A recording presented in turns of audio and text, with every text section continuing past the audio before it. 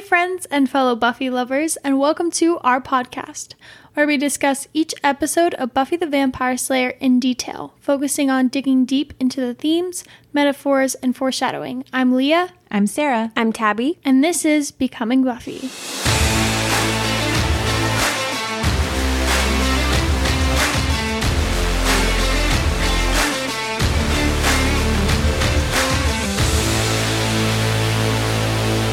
Hi guys, and welcome back to another episode of our podcast, Becoming Buffy. This week's episode is The Dreaded Ted. The Dreaded Ted. It's actually not bad. I watched this episode. Actually, this episode is extremely well done, and I liked it. I like the episode itself, but Ted does a little too good job of acting. Like, everything he does, I think would make me lose my mind. Like, I told Leah after the episode, I was like, Leah and Buffy, actually Sarah, Leah, and Buffy are very similar in their attitudes. And I told Leah, I was like, everything that Buffy did and reacted is 1000% how Leah would have reacted in that situation. Like, especially this scene where she's playing mini golf and she like cheats. I know I'm getting ahead of myself, but like she like cheats and he's like, oh, you cheated. And she's like, oh, take it off my score. She's like, I don't care. Like, it's like, not a big deal. Or he goes, what would you do if we got married? And she's like, I think I'd kill myself. I literally audibly laughed. I was like, Buffy is so funny.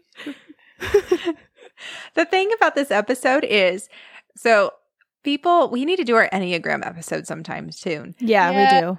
But people say that Buffy is an Enneagram 1 just because she holds herself to a pretty strict moral code. The thing is that Buffy in this episode, the fact that she's cheating at mini golf, I'm like, Buffy is not an Enneagram 1. She's such a 6. Yeah.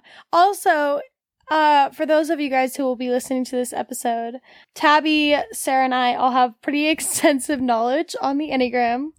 So if you guys would like us to do an episode on the characters' Enneagram types and go into all of that, and if you have no idea what Enneagram is and you're curious about what we'll explain it as well. We will explain it. We will go into depth, but let us know if you'd want like a bonus episode about that or something. Because we already talk about it all the time anyway, and so we know exactly what everyone is. So it'd be kind of fun to talk about it if you guys like the Enneagram. Yeah, so like DM us on our Instagram or email us or whatever, just let us know if you'd actually want a episode like that, because I think it'd be so fun to do. Yeah. And speaking of which, you can find us on Instagram at Becoming Buffy Podcast. I feel like we always say it at the end of the episode, and I need to remember to put it at the beginning. You can also email us at becomingbuffypodcast@gmail.com. And then this is the spoiler-free section. We will not be spoiling anything except for everything that we've watched up until this episode. This week, we'll be actually combining the spoiler and the spoiler-free sections into this episode. So next week, we'll be releasing Bad Eggs instead of doing the spoiler section of Ted. And we will be releasing all of Bad Eggs in one episode as well. And then after that, we'll continue on like normal. So just so you are aware of what's coming up in the future. Now that that's out of the way, Ted.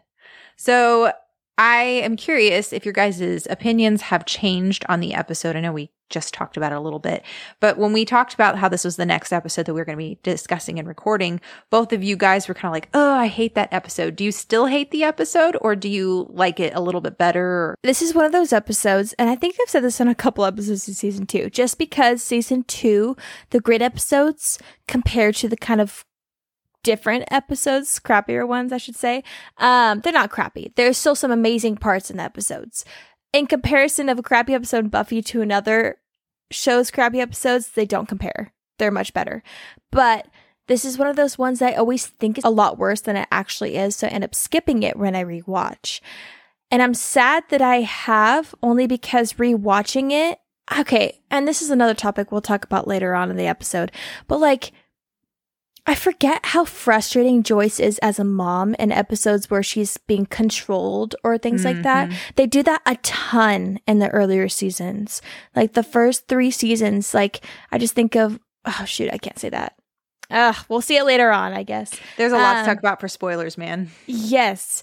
But it's just like, it's so frustrating. Like watching this episode, I was like, Joyce, like don't like ignore her when she thinks she killed someone. Like, you know, things like that where it's like, man, like, and she wasn't even being controlled at that point. But this episode, kind of like what you guys in the beginning, it did such a good job that I think the reason why I skip it is because I'm not used to watching a Buffy episode in the earlier seasons where it's so horror-like.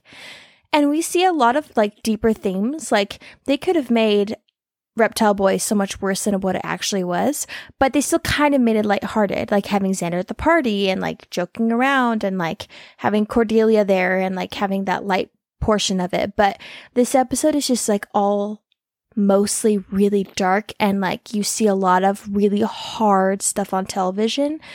And so I think that rewatching it, I have a way different perspective watching it because I really appreciate what they did, but it is hard to watch. I really like this episode. Rewatching it, I think I've seen it like maybe once, maybe like 1.5. I think that another time I like watched it but didn't finish it or something. And I think that it is a very well done episode, especially like the pacing of it I found was really well done. Mm-hmm.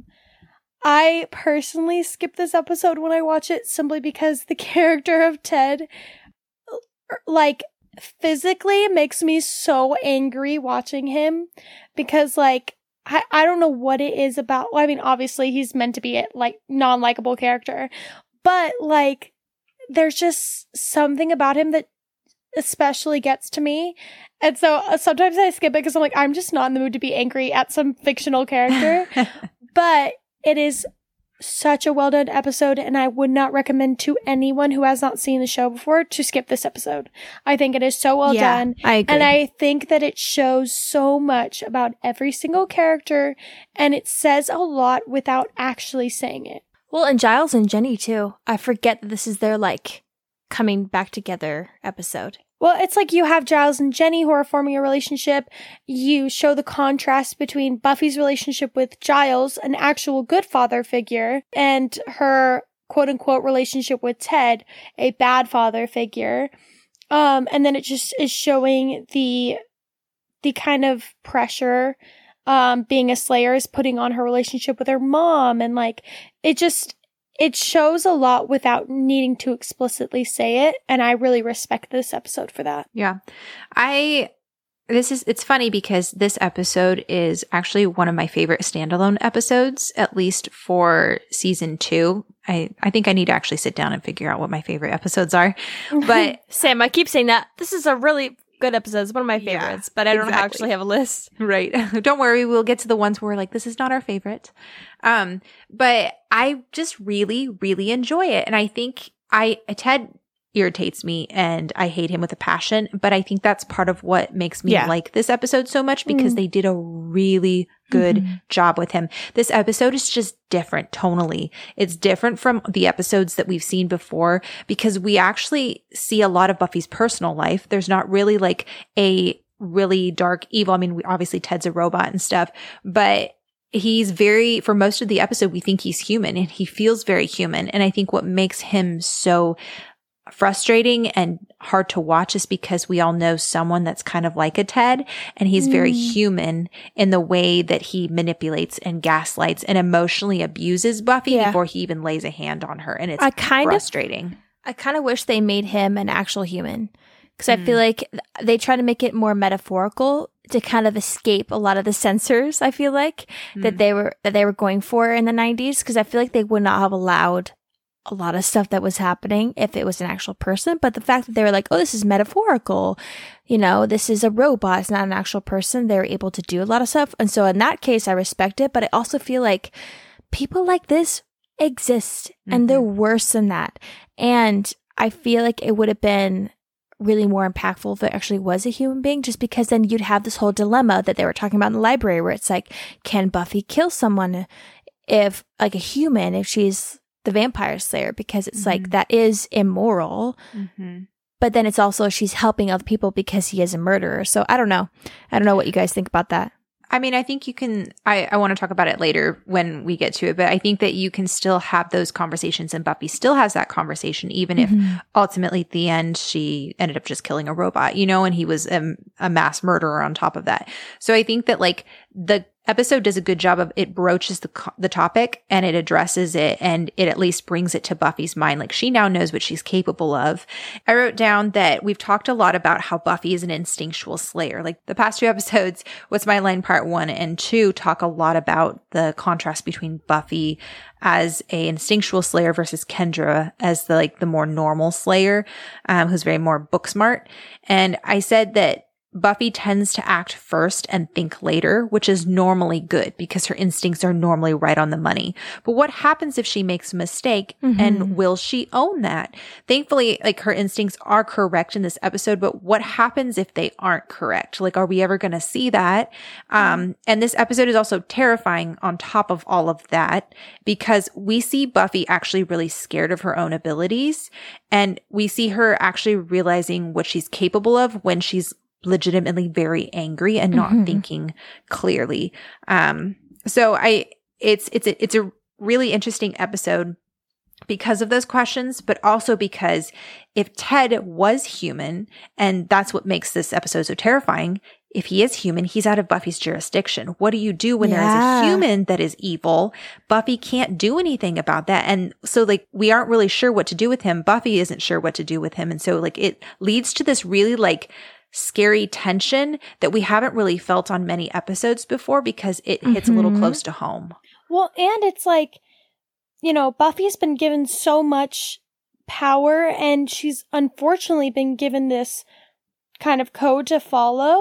And that makes it really hard when you've essentially become the law of the demon world. Like, Buffy is the end-all be-all when it comes to demons and vampires and all of that. And I think it's really hard to come back to the normal world when there is someone who's so clearly purely evil, and then step back and be like, oh, not my jurisdiction.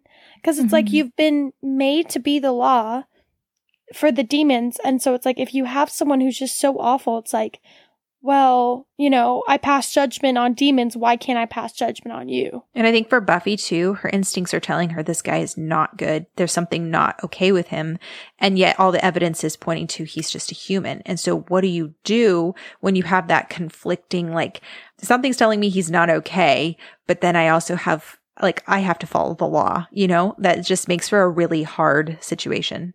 Well, it's kind of like, I'm glad that they put this episode in after Lie to Me, just because we had a similar idea with that one, but also she didn't pick up right away that Ford was evil because she was his friend. Whereas in this one, she like immediately didn't like him. And because he was coming into her life, she felt that way. So it just brings up a lot of questions of like, is her gut trustworthy? And this one kind of challenges that. Yeah, absolutely. Right. And I think that it's so clever because as a first time viewer, you're watching it and you're like, well, Buffy, maybe you're not giving enough grace, because initially he seems very kind. Like, we don't see anything about him. We just know Buffy doesn't like him. And we're like, well, you don't like him. And I think Xander and Willow point this out. Do you not like him because he was with your mother? And so, yeah, it's just really interesting. So anyway, we should go ahead and just like start talking about the episode. We're going to like address everything now. All right, so Season 2, Episode 11, Ted, written by David Greenwalt and Joss Whedon, which I think is why this is such a good standalone episode, because it's written by the two producers. Directed by Bruce Seth Green, and it aired December 8th, 1997. This is actually the last episode that was aired in 1997. After this episode, we have a little bit of a hiatus, and then they come back in January. But it was the highest rated Buffy episode at the time of airing. No way. Wow, interesting. Yeah. Higher than the season 1 finale? Yeah, it was the highest aired one, or highest viewed. And I think the reason for that is because of John Ritter, who plays Ted. He did a great job. Phenomenal job. He's a really good actor. He actually was the first actor to be billed as a special guest star on the show, because he was such a big name. So I want to talk about John Ritter for a second. John Ritter is best known for his roles on the sitcoms Three's Company and Hearts Afire, as well as several films. He played the role of Jack Tripper on Three's Company, and he decided to take the role of Buffy because he wanted a chance to play against his image, which was more sweet and wholesome. And I mean, that was effective. I respect that. Yeah, he did a good job. Right, exactly. Which is funny because actually just like 2 weeks ago, I watched an episode of SVU, Special Victims Unit, and he was on there and he played like this psychopath murderer. And I was like, oh, yeah, it's funny to see it like Ted and then this one. Don Knotts, who played Barney Fife on the Andy Griffith Show. Oh, I love Barney Fife. Yeah, he was also on the Apple Dumpling Gang. He called John Ritter the greatest physical comedian on the planet because he's like a really good comedian, which is weird if you've only seen Ted. It's funny because one of John Ritter's last roles was Clifford the Big Red Dog. He voiced him, which is hilarious because Clifford. Yeah, I was actually listening to my kids watching Clifford one day, and I didn't know that John Ritter was the voice. And I was like, why does Clifford's voice sound so creepy? And I couldn't understand why I was creeped out by it. And then I was like, oh, that's Ted. That's crazy. Yep. He was nominated at least 4 times for a Daytime Emmy for his role of Clifford, which is so random. Yeah, Emmy? An Emmy for Clifford. Yeah. Sometimes I don't understand who they nominate. Yeah, it's odd. Anyway, okay, so here's where it gets kind of funny. So I like to play a game. I think I've said this before. I like to play a game called like 7 Degrees of Buffy, where whatever show or movie I'm watching, I'll be like, all right, how is this going to like get back to Buffy somehow? And it's usually surprisingly not hard. So John Ritter's has 2 sons, Tyler and Jason. So Tyler has done like a few things, but Jason's probably like more commonly well known. Jason voices Dipper from Gravity Falls. I don't know if you guys watch Gravity Falls. No, I've been told I should though. Yeah, it's like Andrew's favorite show. He has played on the show Parenthood, and he also voices Ryder from Frozen 2. He's the guy that Kristoff was friends with, and they both bonded over their reindeer. Oh, yeah. Oh, yeah. Yeah. John Ritter also once worked with Joss Whedon's father, Tom, who was also a writer, and his son, Jason, also appeared in a play written by Joss's brother, Zach. So, small world. Christine Sutherland said that when they were shooting Ted, which is around Halloween, which I think was the script that you were looking at, Tabs, she said it was one of her favorite days of work because everyone came dressed up in their costumes. Cute. She said that Sarah Michelle Gellar came dressed up as Dorothy and her dog Thor came as Toto. Oh. And Christine Sutherland dressed up as one of Ted's wives from the 50s. Stop it. I wish there were pictures. That's amazing. Yes. This episode is one of Christine Sutherland's favorite episodes, and it apparently is Allison Hannigan's 3rd favorite episode. No way. Yeah. What's Allison Hannigan's first 2? Well, I can't say because we haven't gotten to them yet. I mean, you could tell me the titles of them because people can just look at the discography. No, I won't. I'll tell you later. Lame. This was mostly due to the fact that Allison Hannigan apparently loved John Ritter so much. She said they used to all hang out in his trailer and just be like, hey, John. He'd be like, hey. And he like didn't care that they hung out with him. Cute. Yeah. So John Ritter said he was a huge fan of the show.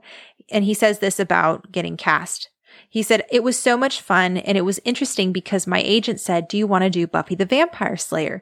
I had really liked the movie, but when the TV show came on, I liked the TV show so much better because there was a quality to it that I hadn't seen on TV before. It was stylized and so funny and so hip. They were creating teenage jargon that I hadn't heard before. Very sarcastic and intelligent dialogue as opposed to that kind of Beavis and Butthead thing. And there was a real sexiness to it, and it was scary and action-packed. The fights were thrilling and creative, not just exchanging punches, but using the environment around the combatants.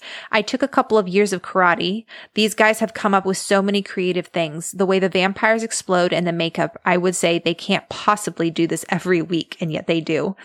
His agent told him they wanted him on the show, and he said absolutely, and that he wanted to see the script, but apparently then like never heard from them again. And so then he called his agent and was like, hey, like, where's that script? I want to get on this show. And they were like, oh, you mean on Sabrina the Teenage Witch? And he was like, no, Buffy, I want to be on Buffy. So they gave him the script, and he says normally like when you're given the script, you kind of like bounce ideas back and forth with the writers or with Joss. And he said he loved the idea of Ted so much that he didn't even give them any of his ideas. He was just like, I'm just going to do it. Wow. Yeah. He said that he watched the show with his kids, and normally his kids would never visit sets, but when they found out he was doing Buffy, they would visit every day. Oh, Yeah. He said he was finally cool in his kids' eyes. cute. He apparently was almost too effective in his role. Joss's one note to him, and he said this every day that he was shooting. He said, "John, that was just a little too creepy. Be as normal as possible. You've got to really take the audience by surprise." Which is interesting because I feel like he nailed it in the creep factor and also being very normally creepy. Yeah. Like, it didn't feel like it was somehow unrealistic. I feel like the first part where he's not exposed yet, it gave me just like massive old white dude creepy vibes, which I don't like either way. But I was like, I don't like him immediately when I first watched. But then when you expose more, you're like, okay, this is an actual creep. But he played the whole like creepy white old dude stuff very perfectly in the beginning. Because that could easily be passable. It's just like he's just old and weird to like he's actually a serial killer. So yeah, great job. Hats off to you, John. Yeah, well done, John. He praised the cast. He said, "I'm really knocked out by that cast. They're really good. There's a way of throwing away dialogue like people do in real life. There's a kind of nonchalance or planned casualness that is really appealing sometimes. This kid, Nicholas Brendan, and Allison Hannigan just really knocked me out. They're all so good. Sarah is such a professional. She's just adorable, but you assume someone that young can do one or two things, but she can do it all. She's been around since she was a zygote. I think she started acting as a fetus." He says, "She was really fun to act with at the dinner table, which was done the first day. I think that's where I went. This little girl is a major talent. You see a whole lot of subtext in her eyes. She's always thinking. The camera is the one invention by man that can record thought as it's taking place. Actors who know that are off to a great start." Which I think he just like hit the nail on the head because I think we've talked a lot about how Sarah just communicates so much with her eyes. And yeah, especially that dinner table scene too, where she's like shooting daggers at him. But I also think, kind of based off what he was saying, like, I think one thing that I find extremely annoying, and maybe it's the fact that I'm like almost not a teenager anymore, but like, I absolutely despise watching newer shows, movies, whatever, about like teenagers, and they try to increment like newer lingo and try and make it casual, and you're like, no one freaking talks like this. Like, and granted, like, I'm not in high school anymore, but like, I'm still pretty fresh out of high school, and no one ever talked like that. And I think that Buffy is like, their dialogue, I know it was in the 90s, so like, obviously it's going to be different than how people talk now, but their dialogue is so normal. Like, you're like, yeah, that's a conversation I would have with my friend, my family, my boyfriend, my whatever. So it doesn't take you out of the, like, world of the show. Mm-hmm. Yeah, absolutely. He says his favorite Buffy moment was throwing a ball around with Nicholas Brendan. Apparently, they had like a softball or baseball team, and they like the crew did, and everybody would go and they'd like have tournaments and stuff. And he joined their team and helped them like win a game or something like that. That's so fun. What the heck? Can you imagine just going to work and then just having to do that? That'd be so fun. He sounds like a really cool guy. Marty Noxon remembers him coming on set and playing baseball with their crew team. And Jeff Pruitt, the stunt coordinator, he said one of his favorite moments on set was working with John Ritter. He said, "Ted is not a great fighting episode, but I enjoyed John Ritter. Now, there was a nice guy to work with. He was so sick that day, and he brought me my pads back, all separated neatly and put in little plastic bags and gave them back to me. No one had ever done that before. They usually just rip them off and fling them. I've never met a guy like him before. He is so great. He's super." Oh, that's such a high compliment. I know. I'm like, man, I really wanted to meet this guy. I know. I'm like, man, you played your character really well, because I cannot see you being like this. Yeah, we're all like, we hate Ted, and everyone's like, we love him. So I wrote down, obviously we kind of talked a little bit about what the show or like what this episode is about, but I wrote, Ted has an obsessive need to control others. He represents a kind of human evil. He represents the simpler times, I say in quotes, mentality from the 50s where women just wanted their household appliances and decorations and children were seen and not heard. And I think he's a special kind of scary because he's kind of like Umbridge from Harry Potter, where you like hate them so much, like almost more than you hate Voldemort, and you like hate him more than you hate Spike and Drusilla in this episode. Well, it's because it's more of a realistic evil. Like, of course, demons and all that is terrifying, but I think that there's a very real fear to, especially this audience was to teenagers, like a very real fear of a step parental figure. But like, it's a very real fear that they can, up until you are 18 and can move out of the house and all that, that they can control and ruin your life. It's a relatable evil. Yeah. Yep. All right. So now that I've just like spewed all of that stuff at everyone, let's jump into the episode. So Xander and Willow are arguing about Captain and Tennille being in charge, or like who's in charge. Captain and Tennille, just so you guys know, are like a singing group from the 70s. And Xander thinks that Tennille, the woman, is the one who's in charge, or he thinks that Tennille is manipulating the captain, and Will thinks the captain would be used like that. There's actually a line at the end of this scene that gets cut out that Willow said. She said, "I'm just saying that if Tennille was in charge, she would have had the little captain's hat," because apparently like the captain wore the hat and stuff. So anyways, Buffy does not know what they're talking about. And to be quite honest, I didn't know who they were talking about till I Googled it either. So it's not like I know all things. Wow, Sarah didn't know this one thing. I know. It was back in the 70s. Shame on man. you. Buffy is very happy because it's been quiet since the Tarakan assassins were called off. And I think it's interesting because they talk about how they believe Spike and Drew to be dead. And then Xander, of course, jinxes them again, just like he did in School Hard. And we're like, don't do that, Xander, every time. I know. He does that a few times. And so we hear that Angel is getting better. And then Buffy's been helping nurse him and make him feel better. So then Buffy goes to unlock the front door and the door pushes open, which it looks like, okay, how distracted was Joyce to not even like shut the front door, especially in Sunnydale? Burning with lust. Yeah, I'm pretty sure she was very distracted. Oh my gosh. I don't know. Anyway, so Buffy enters alone. And I feel like from this first scene, we get the sense that this is going to be a very like close uncomfortable to home episode. Mm-hmm. Yes, exactly. Because we haven't seen Joyce in a couple episodes now. She always comes in every like 4 or 5 episodes, I feel like. But Yeah. it's very rare to see her in a full episode. And I think it's very clever that they made her with a guy. And so that's why she's been working late and missing. So they gave her a really good out for the past episodes. So Yeah. we haven't seen her because she's been with Ted. So Buffy hears something break, hears Joyce say, "Oh no," walks into the kitchen to see Joyce kissing a man. Blech. This would literally be traumatized. I think I would gouge my eyes out.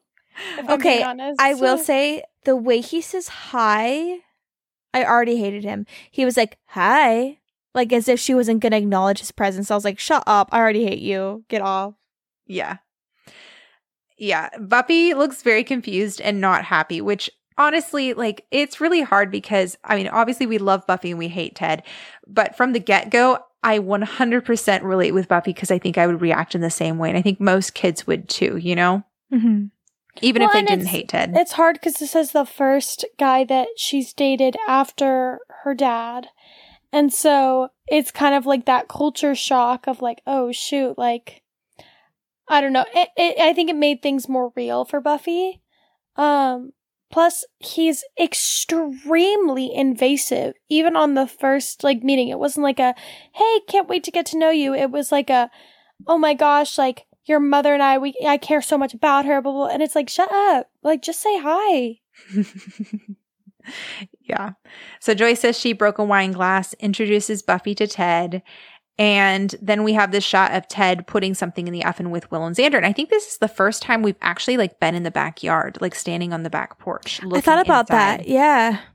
It's a very different shot than ones we've seen before. They're throwing away the trash, and Joyce, you know, talks about how he sells computer software and they met when he redid the system at the gallery. And I just wanted to say, Joyce looks so beautiful with her hair and her dress and everything. She looked really pretty, like Yeah. in a lot of the shots in this episode. Agreed. So Joyce, "He freed up a lot of my time, Buffy, to meet new people and smooch them in my kitchen." And Joyce, you weren't supposed to see that. I think it's kind of funny though, because we're kind of seeing Joyce's like little rebel side that you know Buffy gets from her. And as much as I do hate Ted, I think it's funny to see Buffy kind of experience the attitude she gives her mom. That is true.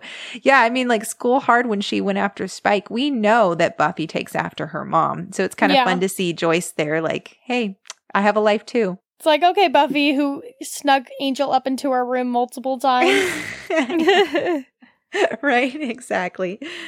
Willow and Ted are talking about Willow's 9 gig hard drive, which cracks me up because like that's just nothing not nowadays. very much stuff. Yeah. Ted offers to give her the upgrade for free, and Willow's speechless with joy noises are just hysterical.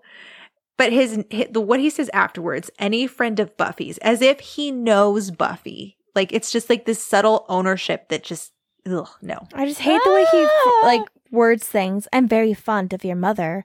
Well, gosh, that makes you a special person to me too. I'd be like, ew, leave me alone. And the hard part is that when you're watching this, you're like, oh, I side with Buffy, but you're also trying to be like, okay, I'm going to give this guy the benefit of the doubt because he hasn't really done anything wrong yet.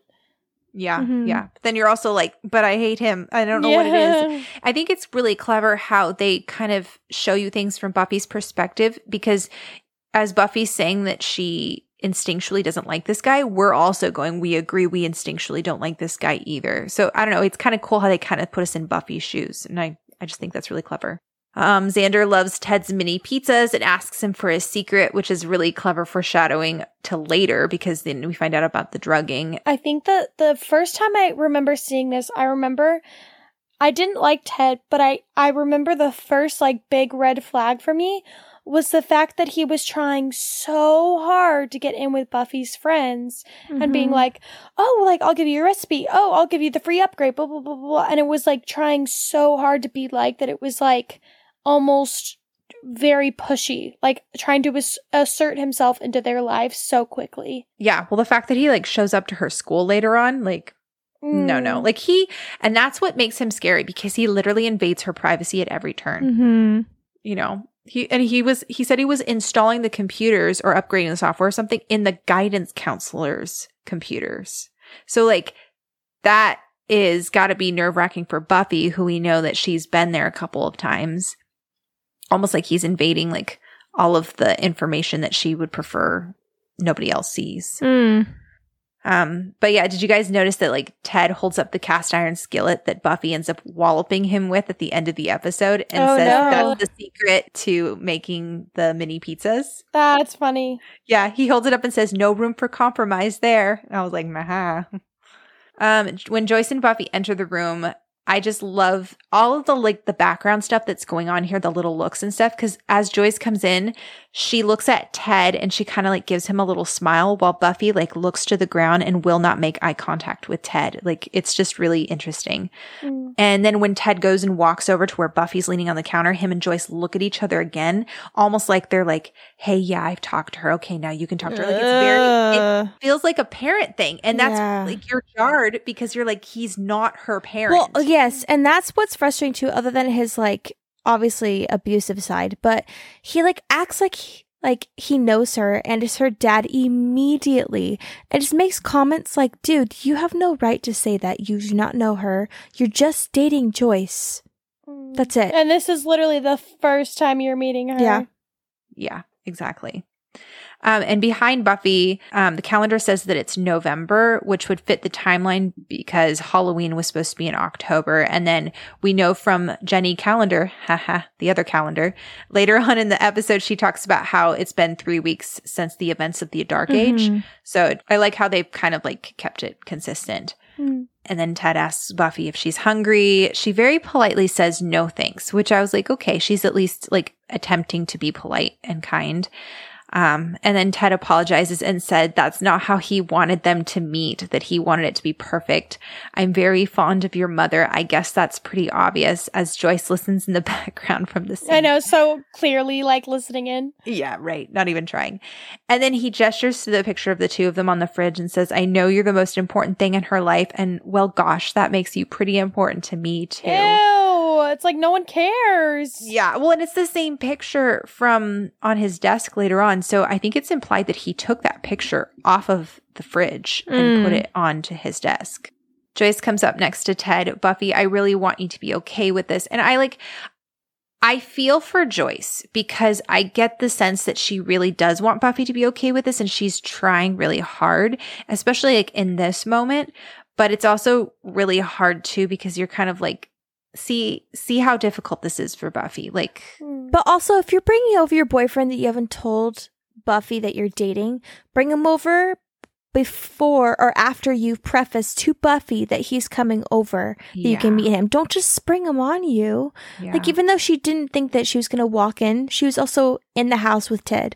Buffy could have walked in at any moment. You should have had that dialogue with Buffy beforehand. Yeah, she was taking a risk for sure. And then Ted begged to differ. We really want you to be okay with this. And he like hugs Joyce and like brings her close. It looks just like parents. And I just, and I wrote, oof, he really rubs me the wrong way. He so subtly just comes between the two of them. And then he also undermines Joyce. Like throughout all of it, he kind of undermines her parenting. And then Buffy, I'm okay. Joyce, you are. Like Joyce can tell. And then Sarah Michelle Gellar is phenomenal. The way that she says, I am, but doesn't smile with her eyes. Like, you know exactly what she's doing. It's just a really cool shot. Cut to a vamp being thrown onto a picnic bench, and Buffy is hanging with her real true dad over there. I was going to say, like, I think that it is so intentionally clever that they have a scene of her hanging out with Giles and a scene of her hanging out with Ted back to back. And I also think that it's interesting that her first instinct is to go and vent to the person that she sees like as a father figure. Yeah, it's very intentional. Obviously, Giles is here for a purpose, and I think it's to show the contrast between him and Ted. Giles is just hysterical in this scene. He's like, Buffy, I believe he's, and then it cuts back to Buffy just hammering this guy with the trash can lid. And then Giles has like this mixture of confusion and terror on his face. He's like, Buffy, it's staking time, don't you think? And then he just like, he's holding the slaying bag with all the weapons in it. And then he just kind of like sits down because he's like, this is going to be a while. Yep. Oh, it's so beautiful. Giles's facial expressions are just my favorite. He's just so precious in this episode. Yeah. Like, he's very precious in a lot of the episodes, but like, he just had some extra, like, I don't know. He was so cute. I think he's just precious because we have Ted.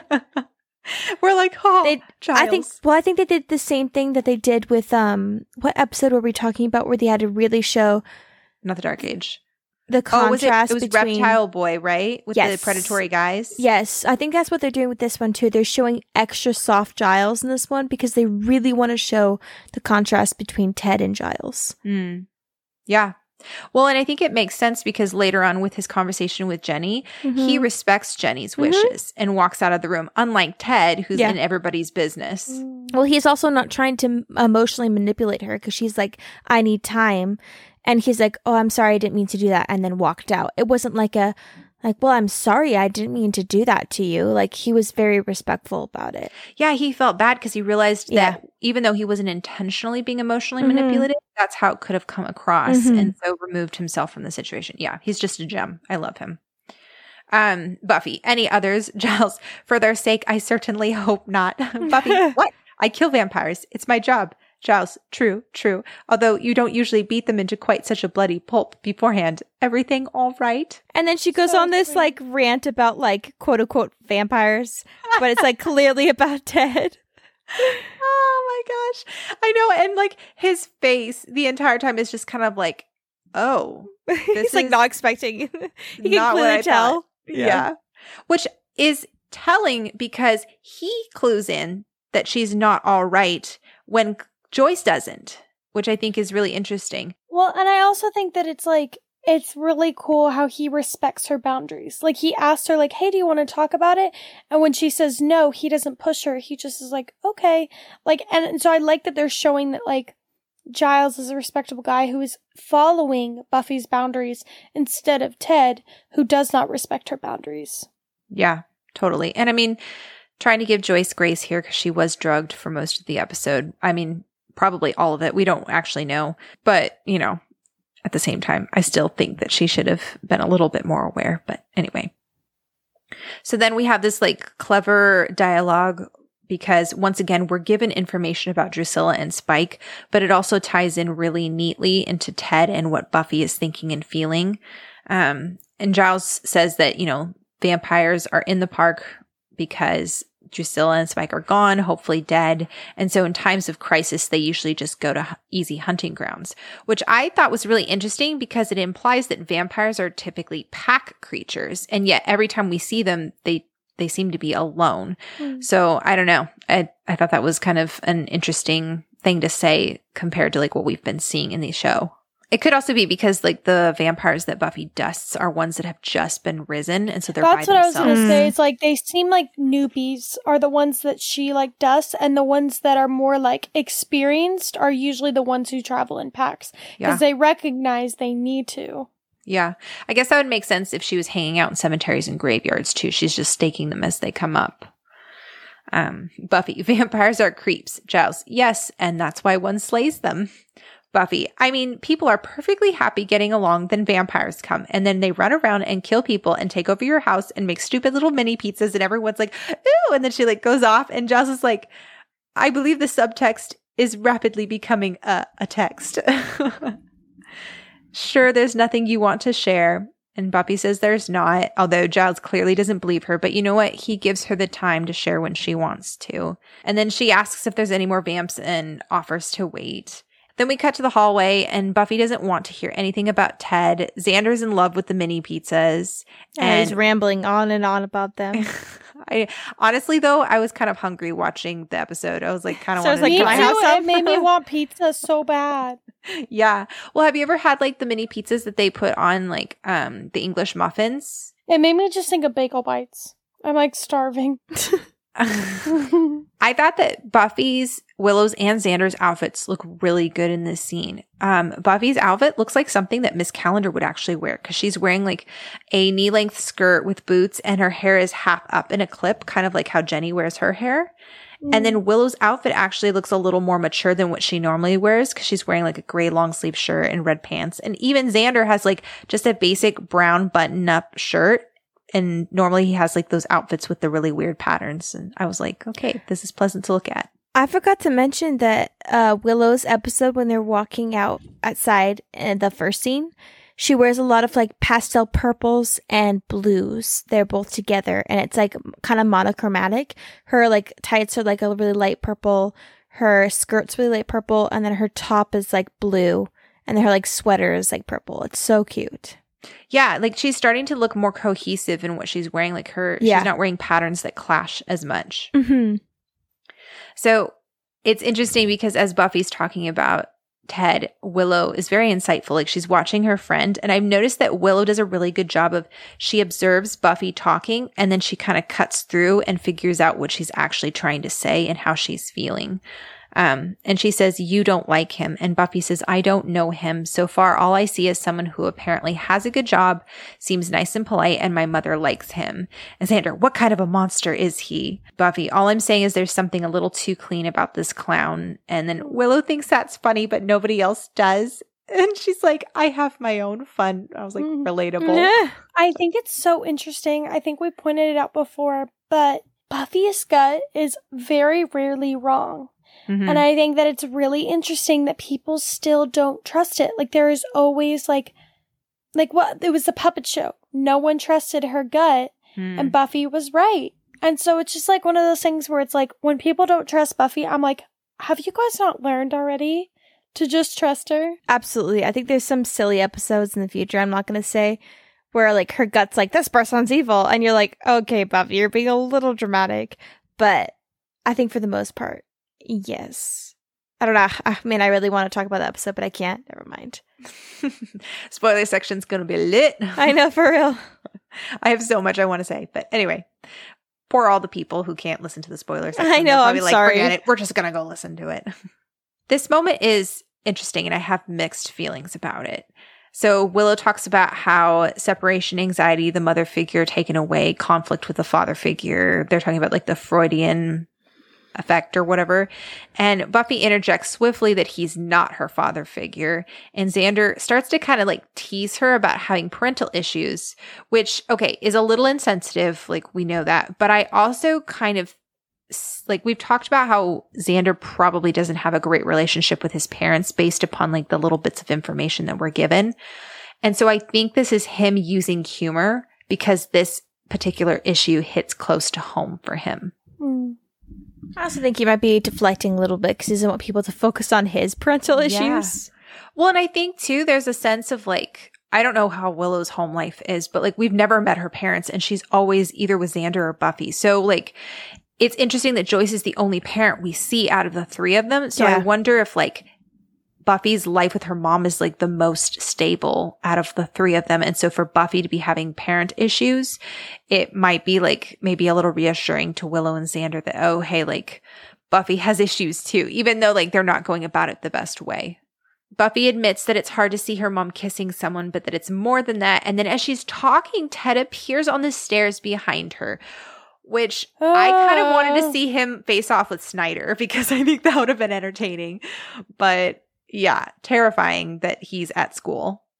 Buffy, I'm pretty good at sensing things and there's something wrong with this. And then she turns around and Ted catches her by surprise. And he talks about how he's updating the software in the guidance office.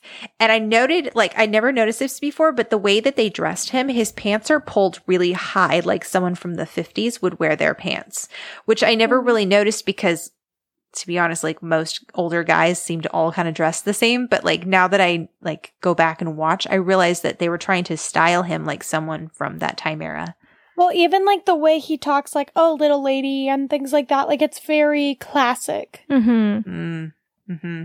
Yeah. Well, even the cast iron skillet, that's such a 50s thing too. Oh, that's true. Yeah. That's genius. Man. Yep.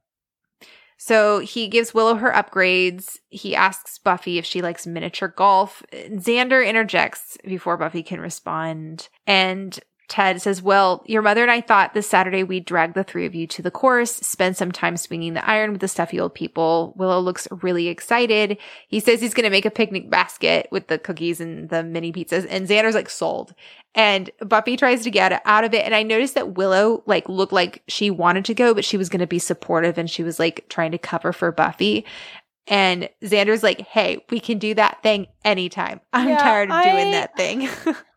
I have to give Xander a pass because, like, he is technically drugged as well. Yes. But I will say this scene pissed me off because, like, Willow, who's also drugged, was like, okay, I'm going to respect Buffy's wishes and we have something else to do. Whereas Xander's like literally sacrificing one of his best friend's feelings for some food. Yeah. Like, and he is drugged, so I'll give him a bit of a pass, but it's still annoying. I'm like, come on, Xander, you can make your own pizza. Yeah. You can make your own pizza. Yeah, that's a really good point, Leah. I hadn't thought of that before because I'm trying to be gracious with Xander and like see through like the diamond and the rough and stuff because I do give him a hard time. But like if Willow's able to somehow be able to push through the effects of the drug, then Xander really kind of has no excuse. But then so does Joyce, you know? And you could make the argument like, Xander may have eaten more than Willow, and Joyce is having a heavy intake of it. So it's like, is it the more you have, is it the more it affects you, So I guess the rules of it are not extremely clear. So I'll just give Xander a pass on this one. But when I first watched it, I was like, that's ridiculous, Xander. No, Joyce pisses me off more than Xander does in this episode. So for once, Xander is in the background. Yeah, I know, right? Who would have thought, right? So then we go to this scene in the computer room, and it's really interesting as Giles kind of walks into the room, we hear the strings in the piano and it's playing the same music from the Dark Age. Like it's the exact score. And it's very foreboding, and it gives us that little reminder that their relationship has been strained ever since then. And he tells her that some of the textbooks were delivered to the library and asks if she wants him to hang on to them. She barely looks up and continues what she's doing and says that she'll send the kids by to get them. But to her credit, when he turns to leave, she stops him and says, pretty flimsy excuse to come by to see me. He says, you should see the ones I throw out. Ah, Giles. I love this scene, but also part of me was like, Jenny, if you were just going to yell at him or like lecture him, why didn't you just let him leave the room? Yeah, no, I agree. I mean, he was going to leave, and then she like brought up casual conversation, so he thought it was okay to like talk to her and see how she's doing. And then she's like, I don't need you constantly asking me. And it's like, well, then why did you continue conversation? Why didn't you let him leave? I do understand. I sympathize with her, but I think she was a little harsh because he was really trying to help. Yeah, I think, and she goes back and apologizes to him later and everything. I think it's hard. It's a tricky situation because she was really hurt by everything. Yeah. And so she's still like obviously recovering from that, but she also still cares for Giles. You can tell. And so I think there's that conflicted emotion of, I want to see him, but then I'm also not 100% ready to see him. But then I also want him to know that like I still care for him. And so like she doesn't want him to leave without him knowing that like she does care for him. And so I think that's why she kept the conversation going.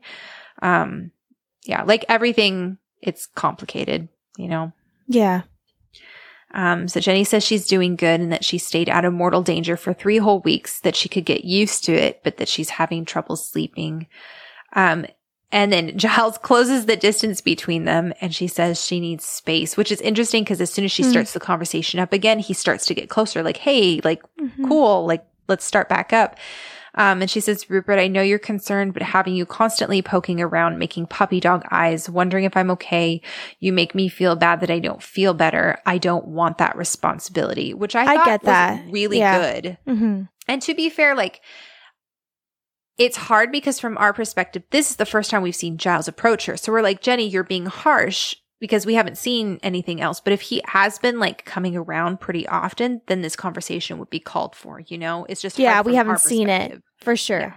But you also, it's like he feels guilt because it was like, I mean, the whole metaphor is like he exposed his past demons to her and she was affected by it.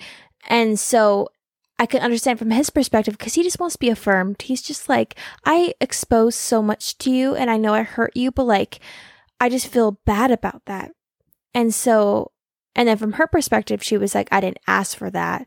You put me in a situation that's dire and that was terrifying. So it's just, you understand from both perspectives and I feel for both of them. And it's just like, poor Giles too, because he's just like, he feels so guilty about it, but he doesn't know how to help.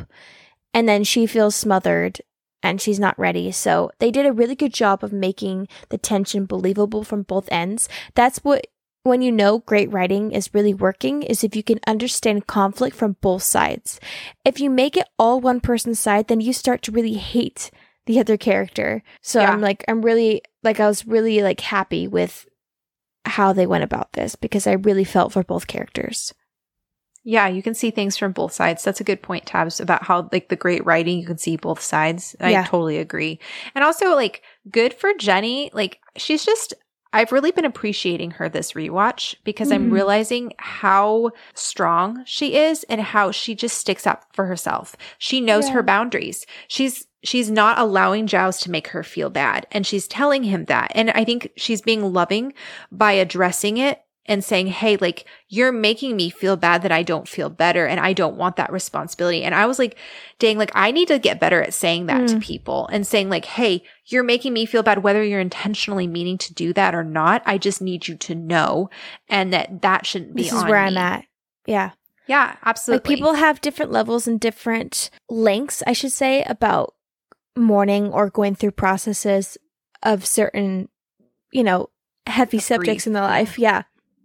And you shouldn't feel responsible for people rushing you to be feeling up to par and 100% of what they want you to be like. And that's not your responsibility. You shouldn't be catering to that. Like, this is your process. Like, if you're doing all you can to move forward and to grow and to essentially get over it. I just can't think of an eloquent word at the moment. That's very insensitive to say, but to move on. Yeah.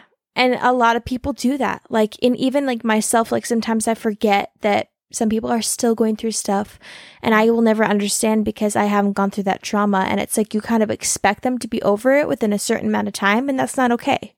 Yeah. And I think that's also speaking to the fact that oftentimes when other people are going through stuff, we feel uncomfortable and we don't like feeling uncomfortable. So we're like, we don't know how to help get them. Over it. Yeah. Yeah. And so Jenny is like, hey, I'm uncomfortable. I'm not ready yet. And that is okay. And you need to be okay with that too. And I think it's just it's a very healthy conversation. Giles apologizes. He doesn't try to guilt her, says he doesn't mean to make dog eyes at her. He's just worried, and leaves while saying he shouldn't have bothered her, which again, I think is a healthy response, because I didn't feel like he was trying to guilt her. I felt like he was acknowledging what she had said and doing what she wanted. And in that moment, like, you see the frustration and even the pain on Jenny's face, because she wasn't trying to hurt him in that moment. Yeah, it's just, it was like a really like complex scene, and I wasn't expecting it. And then talk about complex scene. Then we go to Angel's place. This scene too. I was just like, gosh. I love this scene. Yes. Because like, one, we're seeing them interact like a normal couple. Like, Buffy is talking about like normal things. Like, she's talking about the guy who's dating her mom and how she's annoyed and how she's a child of divorce and how like there still is that feeling of like wanting her dad to be her dad again, you know, married to her mom.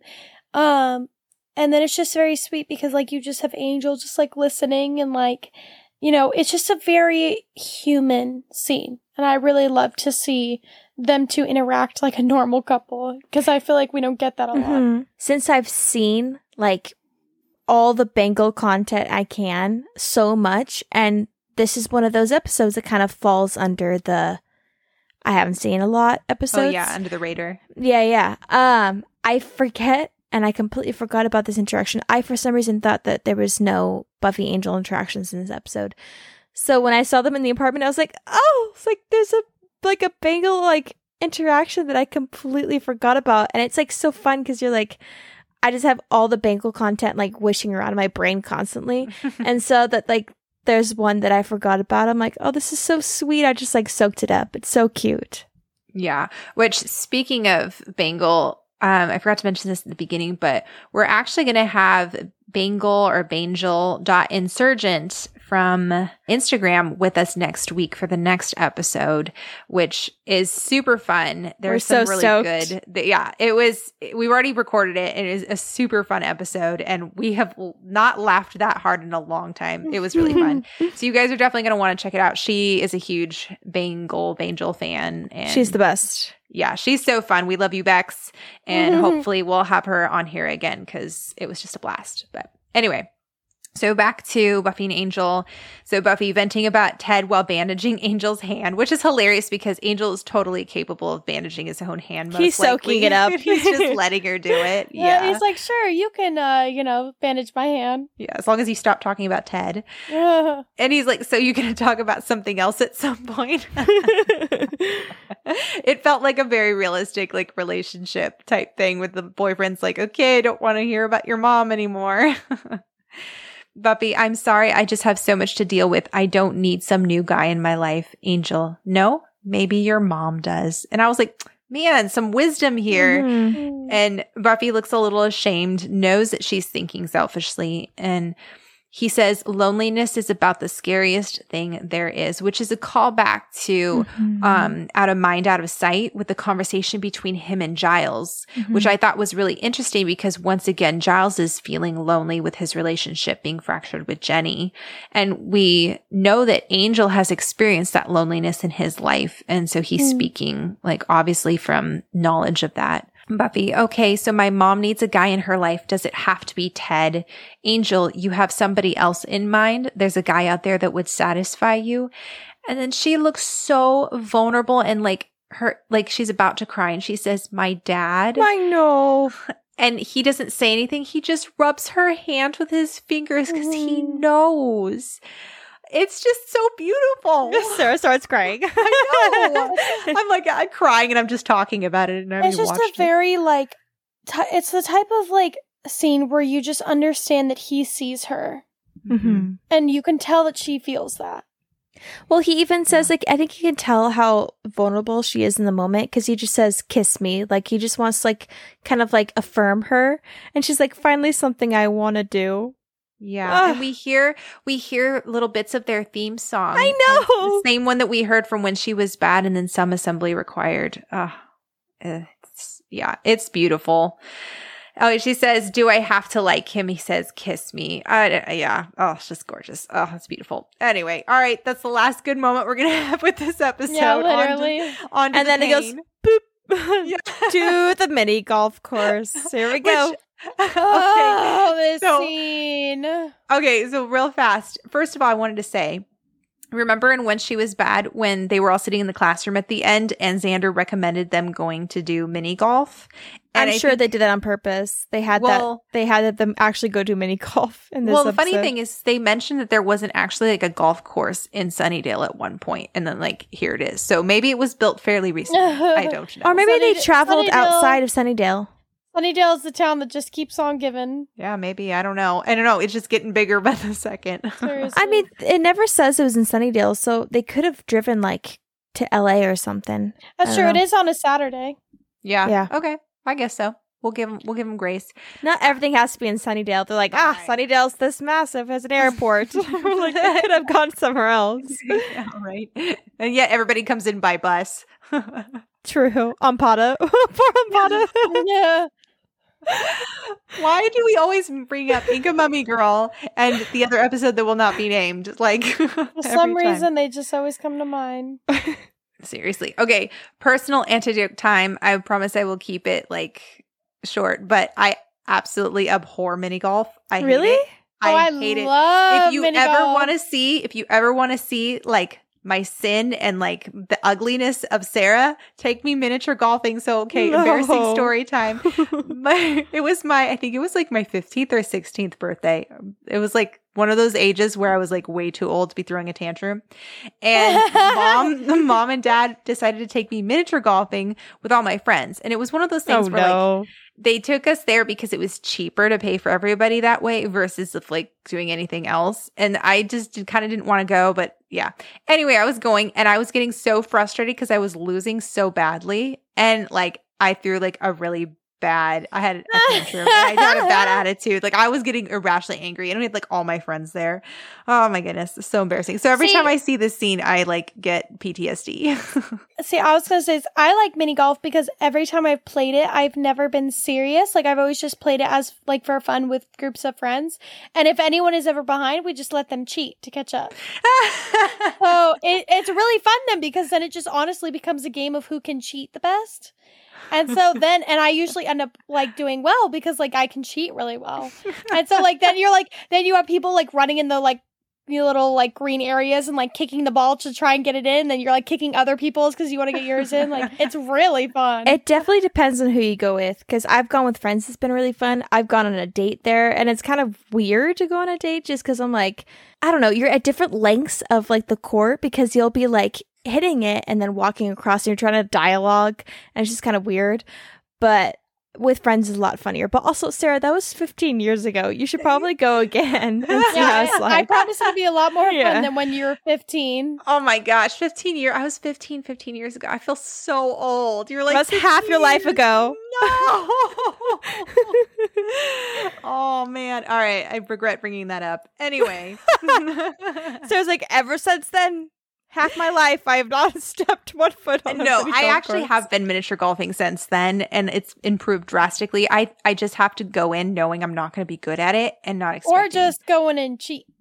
It could be fun. Like I went once with friends. More fun if you cheat.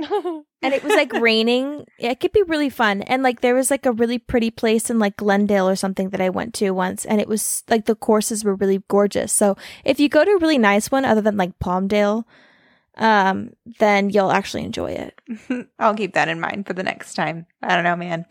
I don't know if I want to go. Anyway, all right, let's talk about the scene.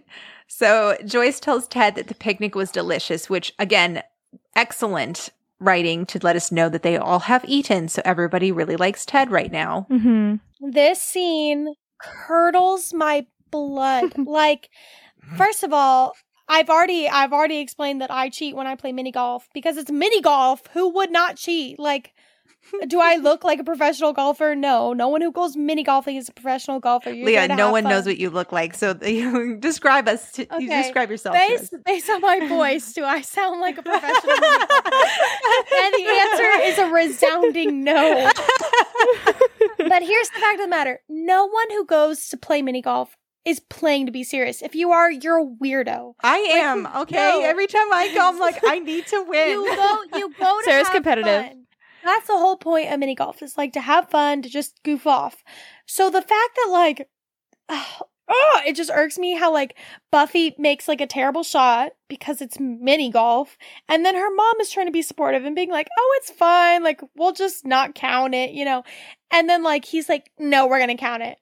I literally would turn around and be like, I'm sorry, you can count your shots, I will not be counting mine. Like, it's so it just irks me how he like overwrites her mom. Mm-hmm. And then it's like, oh, but I don't want to overstep after he's already overstepped. Well, that's not necessarily the part that I was frustrated at, other than the whole, you know, him pretending to or saying he's going to smack her later on. But he's like, oh, Buffy, I bet all the boys are lining up around the block to get a date with you. I hate when older people make awkward comments about that. They're like, oh, so who are you dating? I'm like, can we just talk about normal things? This is so uncomfortable. You'd be like, so is this your second divorce, Brenda? For real. Yeah, it's like, why does it But matter? they just, like, older people always like to just say that about girls. They're like, oh, boys must be just really, like, wanting to date you. Like, that's just such a thing. I've heard that so it's much in honestly, my life. Like, to what are you supposed to me- say to them? Yeah. Yes, they are. To me, it just reads super predatory, and maybe I'm reading into that, but it's like the way that I have always observed that kind of comment is like, oh, I objectively think you're attractive, therefore men your age should be attracted to you. So every time I've gotten that like quote unquote compliment, I've always been like, ew, please leave me alone. Like, But how am I supposed to respond to that? Like, first of all, no, that I know of. But also, if they were, what am I supposed to say? Like, yeah, I'm really desirable. Thank you. But also, like, then he talks about how he knows her grades. And I'm like, Joyce, why would you give him that? Why would you give him that, like, power over her? I don't know. Well, I think that it's okay if, like, let's say Buffy was getting really bad grades and, like, Joyce was really struggling with it. I could see her, like, you know, talking with the guy that she's dating, being like, oh, I'm really struggling, you know, I don't know how to talk to my daughter about her grades. It's like, too getting early in a advice. relationship, though. Too early. To be fair, we don't know how long they've been dating. But I think it's okay to talk to your partner about issues and parenting or whatever. What's inappropriate is to then bring it up in front of the kid and act like that is your business. She confided in you as a girlfriend, not as a father. Yep. Well, and she says, you know, he wants to know everything about you, Buffy, which is another red flag. Because at this point, like, Buffy should be opening up and being given as much information as she feels comfortable. I think it comes down to, and this is something like I feel very strongly about as a parent, your child is not an extension of you. Your child is their own independent person. And so Joyce is treating Buffy as if she's an extension of herself. And so like, yes, obviously, Joyce is dating Ted, which means Buffy's going to kind of have some sort of a relationship with him, but that should go according to the pace that Buffy wants it to go at. Buffy's relationship with Ted is different and separate from Joyce's relationship with Ted. And I think that probably in normal circumstances, Joyce would maybe be taking things slower. I don't know. I'm guessing yes. But I think it's Ted, and I think it comes from this very 50s mindset of family is everything, and family is, like, you know, we tell each other everything. Well, and like the father figure is like the end all be all. Yeah, exactly. It's a misogynistic viewpoint, and it's just the way of like, I know everything about you and I'm super involved, and also it's a very like the mindset of, you know, your children are extensions of you is a very 50s mindset too. Like, your child is expected to grow up and do this and be this and all that stuff because they represent you. They represent you. Exactly. I hate that. Like, if your child does anything, screws up in any way, they're like, you're representing me bad. No. Yeah, they're their own separate person. Yep, exactly. Yeah. So, and then it's just sad because she kind of is oblivious to Buffy. She just kind of brushes her off to immediately say, oh, good shot, Ted. Like, not even realizing how that's hurt Buffy. Like, Joyce should have stopped and gone, oh, I am sorry. That was personal information that maybe you didn't want shared. either say, I'm sorry, my bad, or like something, but she just kind of moves on. And then we go from that to Ted correcting Buffy and trying to parent her, keep your eye on the ball, watch those elbows, which those are all dad things, right? Like our dad said that to us too, which our dad was a coach, but you know, in either way, our dad. Yeah. Yeah. He's not her father. And so once again, just stepping in where he's not supposed to be, she whacks it off the course. And then this is what you're talking about, Leah. Joyce doesn't want to count it since it's just miniature golf. And then Ted goes into his whole rules are rules. What we teach her is what she takes into the world when we're not there. It's also like she's not a third grader. She's literally, I think she's 16 now. So she would be either a sophomore or junior in high school. She's close to being 17 too. At this point, she's old enough to drive. She's like old enough to get a job. She's old enough to practically sustain herself if she needed to. So it's like she really doesn't need your guidance. Like she has everything she needs to go out into the world. And so it's like it's so obvious. It's patronizing. He views her as so much lesser than what she is. Mm-hmm. Yeah. Yeah, there's just a lot of manipulation going on there. He's grooming her in a lot of ways too, and he's grooming her friends. Like he's grooming Joyce, he's grooming all of them to like him, so he can abuse Buffy essentially. And he totally gaslights Joyce when he says, you know, I think, or not gaslights her, but he doesn't manipulate her. He says, I think right is right. And then Joyce is like, well, I mean, like, he has a point. Yeah, maybe he has a point, but like, is that his place, you know? But it's also like, it's a game. Like, yeah, you're making this into a weird issue. Yeah, well, and it's, I hate when people do this, when they make like an over generalization and they force you into a corner of like a black and white answer. So it's like, let's say you like asked your parent for like $5 and then someone's like, well, do you think it's right to mooch off of other people? It's like, well, no, I don't, but I don't think that's what's going on. So it's like they try to oversimplify a situation that is just too, I don't know what the word is, but yeah, you know what I mean.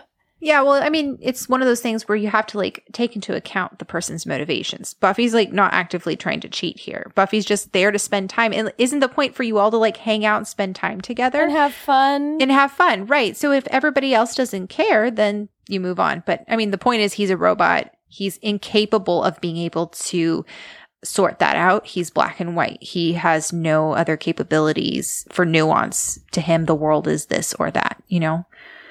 So yeah, then we have this horrid scene where Buffy goes, grabs it, puts it in the hole, and then Ted begged to differ, which I was kind of like, what was so creepy about this scene? Like what made it so terrifying? The fact that he appeared out of nowhere? Yeah, that. But he also had his sunglasses on for the entirety of the scene right before, and then he takes them off to talk to Buffy, and it's like this close-up shot, and you can see his eyes. And John Ritter does a good job of like playing Ted's eyes is just kind of dead. Like he's talking with this intensity, but his eyes are just like, there's no emotion there. He's also hitting his like, what's that called? Oh, the club? Yeah, the club on his like leg really hard. I feel like that's such like I don't know if that's what like angry people do. Well, it's like the way that I read it was like, relieve tension. Yeah, he was like almost trying to stop himself from hitting her. Yep. So he was hitting himself. That's how I read it too. Yeah, well, and the idea too that like he's metal, so it didn't hurt him. Yeah, and that's when Buffy's just like, okay, and that's when we kind of clue into there's something slightly off about this guy. More than slightly. Yeah, more than slightly. Yeah, and he goes off on the rant of right is right, and then he talks about how I don't see how people don't see that. He starts like generalizing to people, and he says, I don't stand for that kind of malarkey in my house. And then Buffy says, it's a good thing we're not in your house. Yeah, right. I love that line. I think that's probably exactly what I would say. I'd be like, good thing we're not in your house. Like, yeah, check where you're at, dude. Yeah, right, exactly. And he says, do you want me to slap that smart ass mouth of yours? And the camera zooms in on his face. Yeah, it's creepy. Buffy looks shocked, and then all of a sudden everyone turns around. He does a 180, looks completely different, puts his sunglasses back on, and offers everyone dessert. And yeah, it's just a scary scene because it's like, what is Buffy supposed to do? Like, we don't normally see Buffy in this kind of situation where she's helpless. Like, she can't hit him. He's not something she can just go kill. It's just really terrifying. So in the Summers kitchen, first of all, Buffy's shirt is gorgeous. I love it. I want it. It's like the red and black with the deep V-neck. It's the matching sweater with it. Mm-hmm. Yeah, especially with her hair up. She looks really sophisticated. Joyce offers her sticky buns, but Buffy immediately turns them down once she knows Ted made them. Which I think it's interesting that they kept making points to show that Buffy was turning down his food for different reasons, but it also showed why she was able to think so clearly in comparison to everyone else because she was not eating the food. Yeah.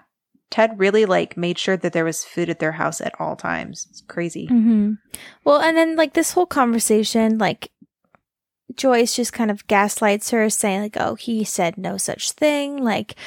And I feel I know that she's drugged, but it's Joyce, has Buffy ever lied to you about stuff that's this serious? I know that there's she doesn't know she's the Slayer, so there's some sketchiness going on, but as far as she knows, she's been proven to be not a liar. But also not even to take it into consideration and be hey, let's see if she's telling the truth. But just completely dismiss it immediately. Yeah, if there's any possibility that the guy that she could be dating threatened her daughter, I think the thing is that it's so important to know that Joyce is drugged, because I think that everyone should know that if Joyce was not, if we know from School's Hard that if Buffy is ever in danger, Joyce is the first person there. And so it's so weird to see her so unalarmed by what is an actual threat to Buffy's safety. Yeah, and they make it a point that Joyce is drugged. I mean, once you know later on, because she's just eating the food constantly. Mm-hmm. And so it's a reminder this is not who Joyce actually is. So I take comfort in that. But it is really hard because she says it's not men beat down the door, ... And Buffy's when you're a single parent. And I was that's a low blow. Don't make your kid feel bad that they're in existence. Don't make them feel bad that their very existence keeps you from dating other people. That's out of their control. I think that the way this is written was so masterfully done because stuff like this happens all the time. But specifically, this is the part where I was oof, gosh, this is so good. The way they wrote this. She focuses on one small thing that he did that was good or decent, and then says but he cares about you. I wouldn't date somebody who didn't care for you. I just wish that you would see that. And then she says, oh, he told me about your little cheating thing, and he didn't bring it up to anyone else, which I think is really decent of him, which I feel is what people do. And when they really like somebody, they hyper focus on the small things that they do that are inches of decency, and they hyper focus on that, and they're look what they're doing in this way, and they disregard all the other major red flags. But I also just think that it's interesting that because he claimed that Buffy cheated, he immediately invalidated anything Buffy would say because she's just trying to deflect because she cheated. Yep. No, he's clever, and he really is coming between them. She said, Ted said that we are just going to have to give you time to come around. He's fully taken over the parent role now, to the point where Joyce has taken a complete back seat. And then Joyce says she wants her home at 6 because he's making dinner for them. And then goes back to eating more of Ted's food. This is one of the first times that I can recall that Buffy has a curfew. Yeah. The only other times we've seen, Joyce be hey, you have to come home, is when she's grounded. Yeah. No, you're right. Yeah, this is the first time, that we've actually seen, rules being put into play for Buffy. Yeah, and it's jarring, because we're not used to this. We're used to, Joyce not being here for the past 3 episodes and Buffy getting to do what she wants to do. So back at school, Buffy wants Willow to hack into his files and dig up dirt on him. And Willow says Buffy just wants there to be something on him. But both Willow and Xander in this episode are eating his food, which I thought was interesting. And then Xander sees Cordelia and compliments her on her outfit. Cordelia, oh, very funny. Xander, she doesn't think that he's really being genuine. And Cordelia, what are you saying? Nice outfit. Cordelia, well, why don't you just keep your mouth shut? And Xander's like, okay, excuse me. This and whole interaction is so funny to me because then he's like going up there and she's like, why did you do that? And they like have this whole argument. And then she's like, is that all you ever think about is like making out? And then he's like, yeah, I want to go to make out. She's like, yeah, okay. Yeah, right. Well, and she's like shouting at him about how everyone's going to find out about their relationship. I know. How did no one even notice that walking by? I'd be like, I think putting my ear up against. Like, people are so used to Cordelia and Xander fighting that if they That's hear them true. shouting, they're just kind of like, that's Cordelia and Xander yelling at each other again. That's Especially since we know they've known each other since they were like in preschool or kindergarten. Like they probably so used to them butting heads. That's true. I think it's interesting that Willow, what's up with them? Like, I've noticed that Willow's the one that kind of is, she doesn't know what's happening, but she's been the one that's noticed when things are off between the two of them. Well, I think it's because she's so hyper aware of Xander. Yeah, I think you're right. So then back with Buffy and Willow. Buffy, Will, I'm not wrong here. Ted has a problem with me. He acts like I'm in the way. Bomb's been totally different since he's been around. Willow, different like happy. Buffy, like Stepford, will you help me? Willow, you know I will. What do you want me to look for? And so then Willow works fast because she was like, Buffy's like, I want to know where he works. Like, next scene, it's the same day. It's lunchtime. Like, Buffy got over there fast. So she's at Ted's office, and he's at his desk selling some software. Then he goes to the board and puts the tally for a sale. He has 24 sales from just that day. I have a question. I thought about this time, and I feel like this is a really good question. So, Well done, Tabs. If all of his clients are so easily agreeing with him, does he just send them cookies beforehand and then talk with them on the phone so they have to agree with him? Or is he just such a good salesman that he just coerces them into like saying yes? I took it as because he's a robot, that he's probably just following a pre-program in his mind, but he also is very aware of technology because he is a robot. So I just took it that he's a good salesman because he's practically selling what he's made of.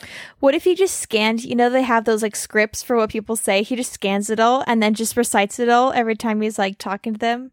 I don't know. But I just thought, I was like, man, like, but then you'd have to like make sure the cookies got to them in time before you like talk to them on the phone, say they agree with you. It's a lot of work.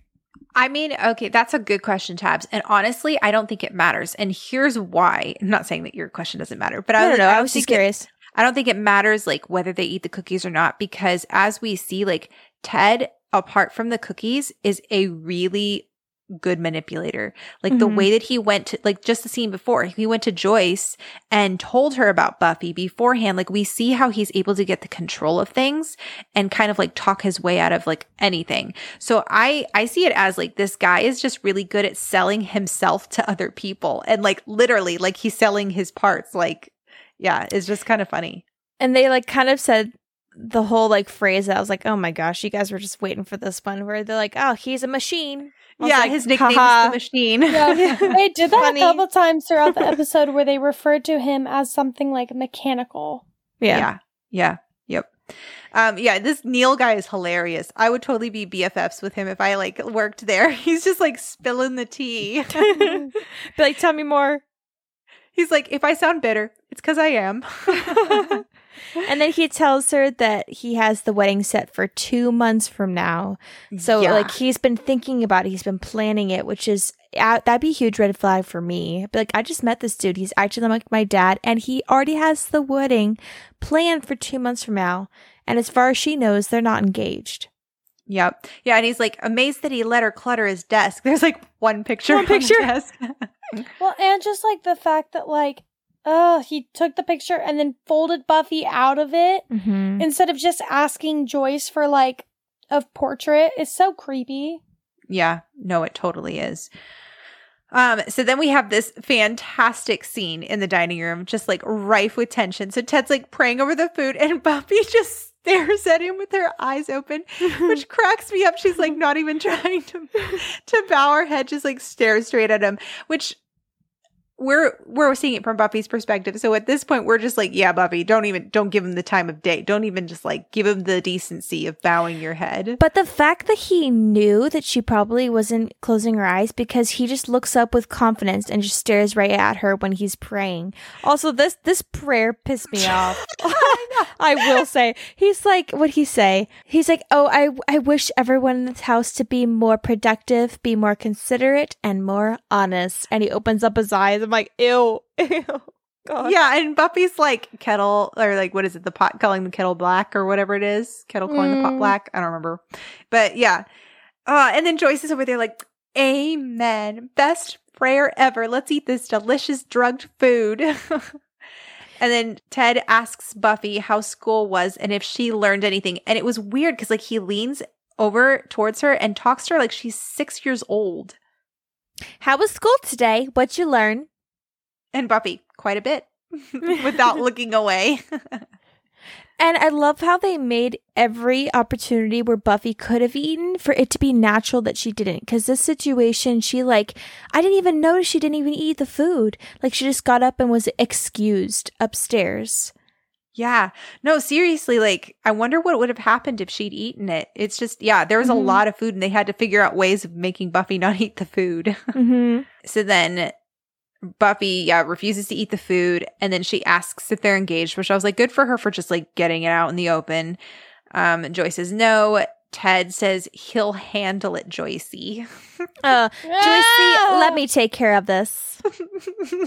Oh, I'm getting angry again. And he says that he just might ask Joyce to tie the knot someday soon. How would you feel about that? Go ahead, Leah. I kill myself. Oh my gosh.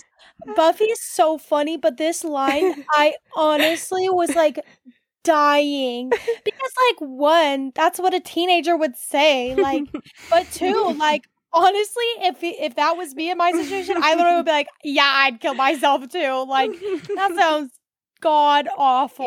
Yep. He says, sweetheart, you need to try to get used to me because I'm not going anywhere. I'd be like, well, then I'm going somewhere. I'm leaving.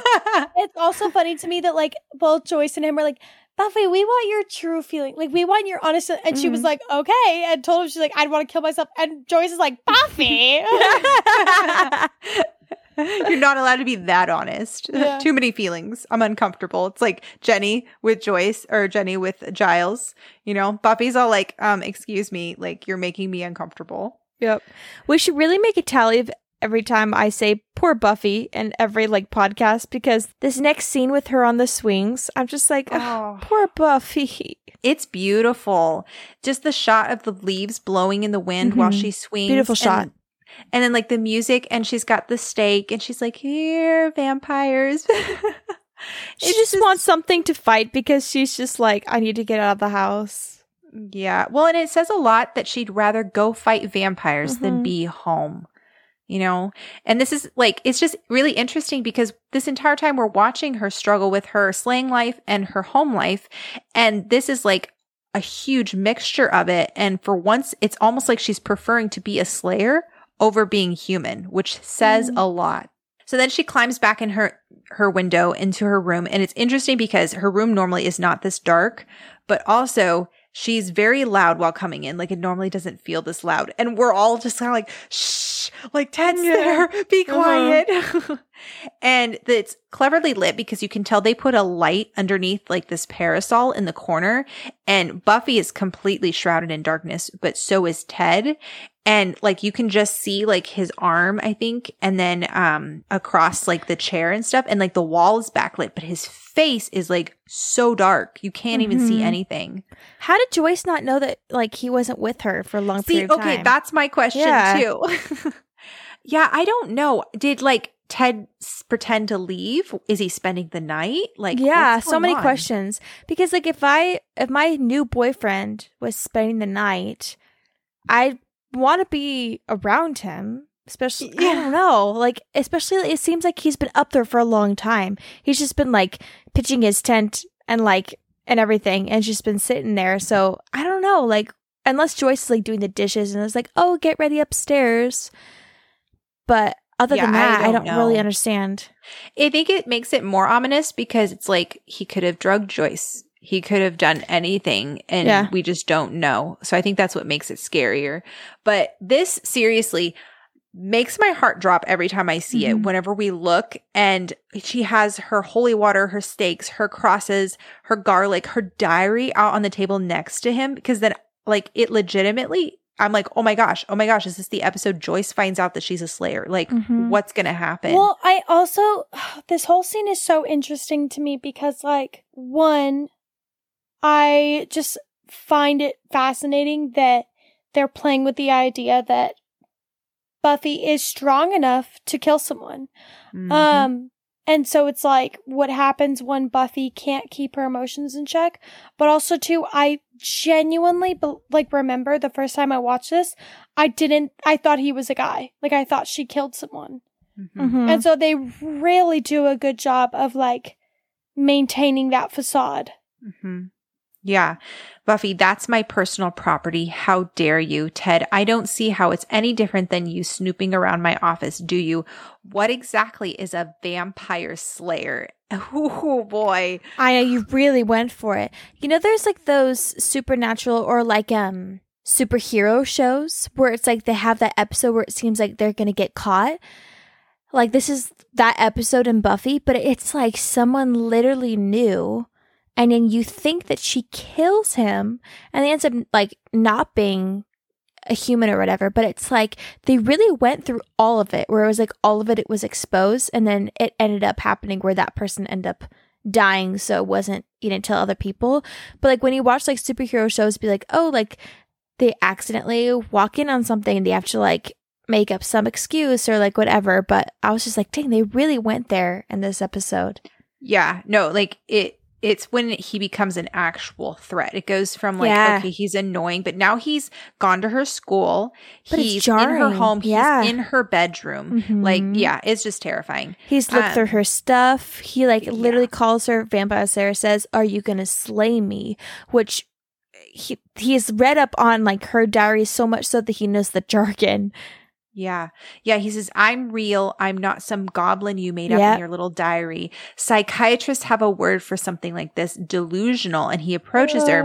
He says, so from now on, you'll do what I say when I say, or I show this to your mother, which like, that's a genuine threat.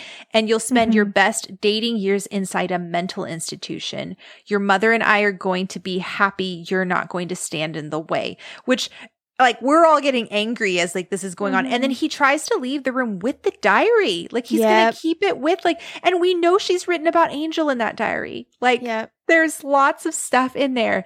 Buffy tells him he's not leaving the room with it. Then he hits Buffy. And this is just like, chef's kiss. It's beautiful. And you could see Buffy, like she just slowly raises her head and looks at him. Oh, I was so hoping you do that. And I wrote, so were we.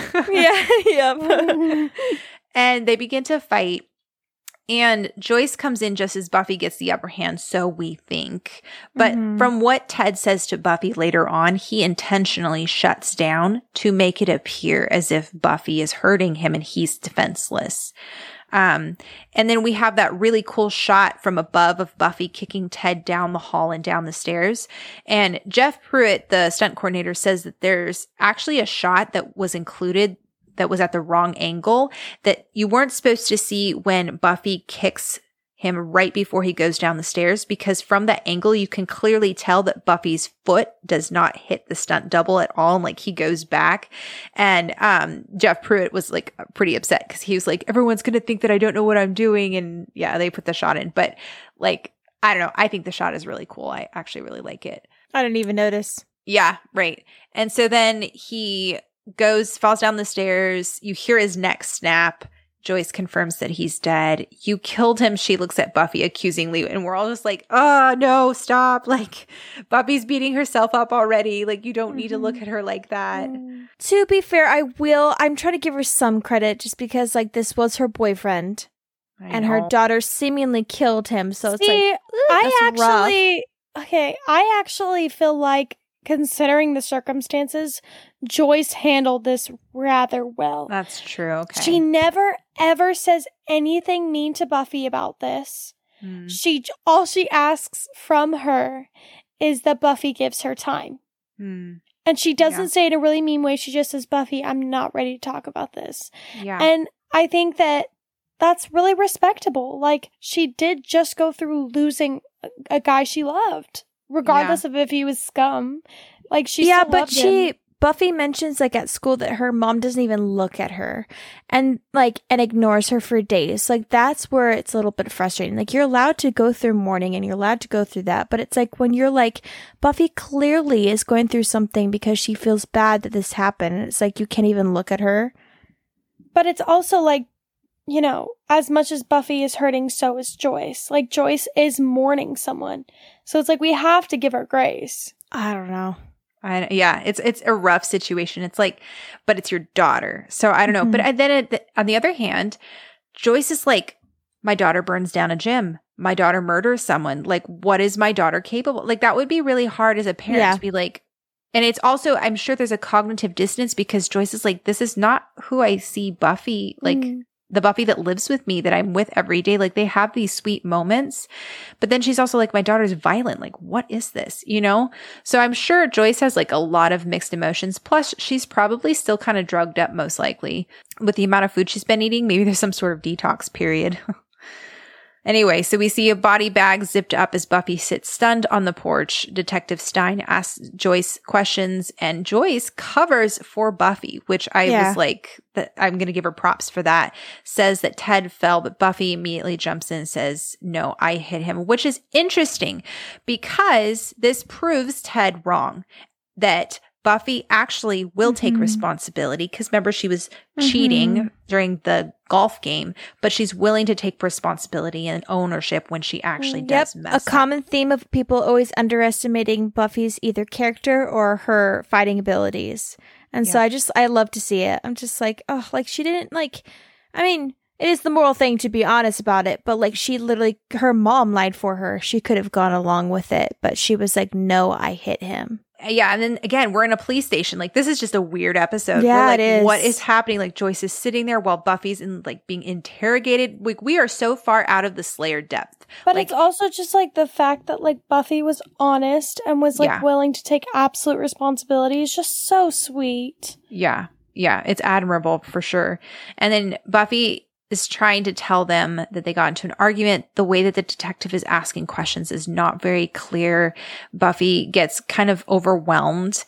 And then he says, you know, he kind of like dismisses what she has to say.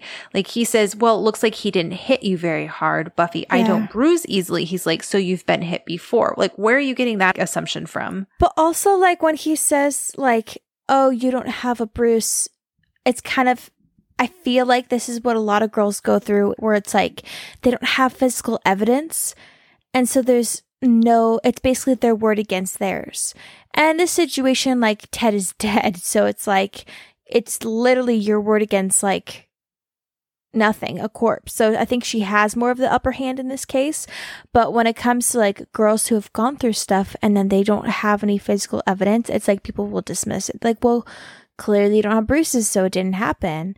But I just like, I can't imagine if people have ever gone through stuff like this. Yeah. Well, and it's also metaphorical for, you know, oh, if I didn't see it, it didn't happen. So what happens if someone is manipulating you and being emotionally abusive? Does that count? Just because you can't see it doesn't mean it's not happening, you know? The detective's like, I believe you. Things got out of hand. He's a big guy. Those things don't go together. You can't say you believe her and then say he's a big guy, because then he's also like, well, how did you hurt him? Like, you know? He was giving us weird vibes. Yeah, it's very odd. It's kind of hard to get a read on him. So Joyce takes Buffy home, and this scene is just, it's really like Christoph Beck outdid himself with the score, because you have them in the car and you have the music like doing that whole like as they're going on, and then the lights are fading on and off their faces. They're driving through the car in almost conjunction with the music. It's just beautiful, which quick tangent side note. Did you guys know that Christoph Beck did the music for WandaVision? I did not. Yep. But what reminded me is the music here, the dissonance reminded me a lot of the WandaVision, like the whole, the devil's tritones. Anyway, so back at school, Buffy is wearing the overalls of pain. This is our third time. It was School Heart and Inca Mummy Girl. And this is the third one. Yes. Okay. Thanks for keeping track. I was like, I couldn't remember Inca Mummy Girl. Mm-hmm. Yeah. And so people are like talking about her, whispering about her. Willow and Xander ask Buffy what happens. Xander says, "What was he?" And Buffy, in tears, looks down and doesn't answer. And Willow's like, "I'm sure it wasn't your fault. He started it." Buffy says, "Yes, that defense only works in 6-year-old court, Will." Buffy isn't sure if they're charging her yet. She says, "He was a person and I killed him." Xander, "It was an accident." Buffy says, "I'm the Slayer. I had no right to hit him like that." Xander says, "Look, Buffy, I don't know what happened exactly, but I do know you, and I know you would never hurt anyone intentionally. Unless," and then Buffy says, "unless they were dating my mother." And I wrote, what is Buffy capable of? Being a Slayer doesn't make her unaccountable to human laws. And so this is an interesting dichotomy of like, Buffy lost control there for a little bit. Like what if she was wrong? Yeah, in her mind, she thought he was human. Like, regardless of the fact that he wasn't, it's a good lesson for her in that she needs to be careful and that she actually needs to like take a little bit more control of her emotions and herself. But it's also so hard because it's like, if this was just a normal, like, teenage girl, she would just be defending herself. And so it's like, it's so hard because Buffy unfortunately has that extra level of strength, she has to like have an extra level of self-control. But I do think that she did go overboard with him. Like, she could have just hit him to get him to stop. She literally, like, they took pains to show how she kicked him out of her room, against the bathroom door, across the hallway, down the entire length of the hallway, and then down the stairs. Like, she was angry. And so I do think in some ways she lost control, even if she was defending herself. She used, I guess, what we would call excessive force. So Buffy leaves and Giles is exiting a classroom with a bunch of men in suits and then asks if she's all right. And then he's like, "Stupid question. I'm sorry. If there's anything you need, just ask." And then tells her that the detectives are asking questions about Buffy's behavior. And then we see that they're looking at her school files, which I was like, oh my gosh, like this can't get any worse. Mm-hmm. And especially if Snyder was there. Well, her school files definitely show a record of like violence. Kind of violence, yeah. If they even just call Snyder, like, this whole thing's over. Seriously. Yeah, he's all like, expulsion. I've been waiting for this one. Yeah, seriously. So in the library, Xander is sure that Ted was up to something, so Willow starts doing research on the computer. "Cordelia, I thought you liked him, Xander. I sometimes like things that aren't good for me," as he looks at Cordelia. Giles comes out of the cage with that sling bag that he was holding earlier and begins to pack the weapons in it. Willow asks for a pen, so Xander goes and looks in his bag and finds Ted's cookies and gets really excited again. Cordelia brings up the point that Buffy should have different rules because she's a Slayer. Giles points out that she's beating herself up because she killed a human and that the guilt won't go away anytime soon. Cordelia says, "I guess you should know since you helped raise that demon that killed that guy that one time." No, yeah, he's like, "Yes, please, let's bring that up at every given chance." Yeah. Giles says he's going to patrol since Buffy's not in any shape to. Willow's like, "You shouldn't go without the Slayer." And Giles, somehow forgetting about Kendra, says, "Until Buffy's better, there is no Slayer." I was like, did we just forget about Kendra? Kendra's like across the world, like, are you kidding me? Well, I was about to say, I was like, she's like in a completely different place in the world. So it makes sense because like this is where the Hellmouth is. Yeah, well, and I think that if Buffy had, like, let's say she had been charged and then had to actually go to prison and stuff, I think that they would ask Kendra to come in and stay in Sunnydale. They would have to, man. This would definitely be a situation that you would need Kendra.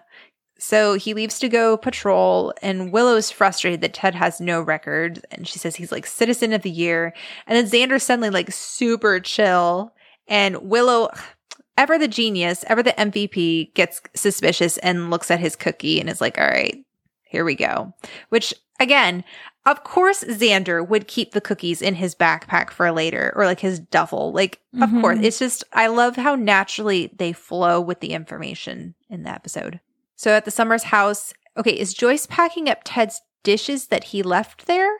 Or is she I think they're just leftover dishes that she never used while cooking, because it doesn't really seem like she cooks a lot, but Ted used because he cooked.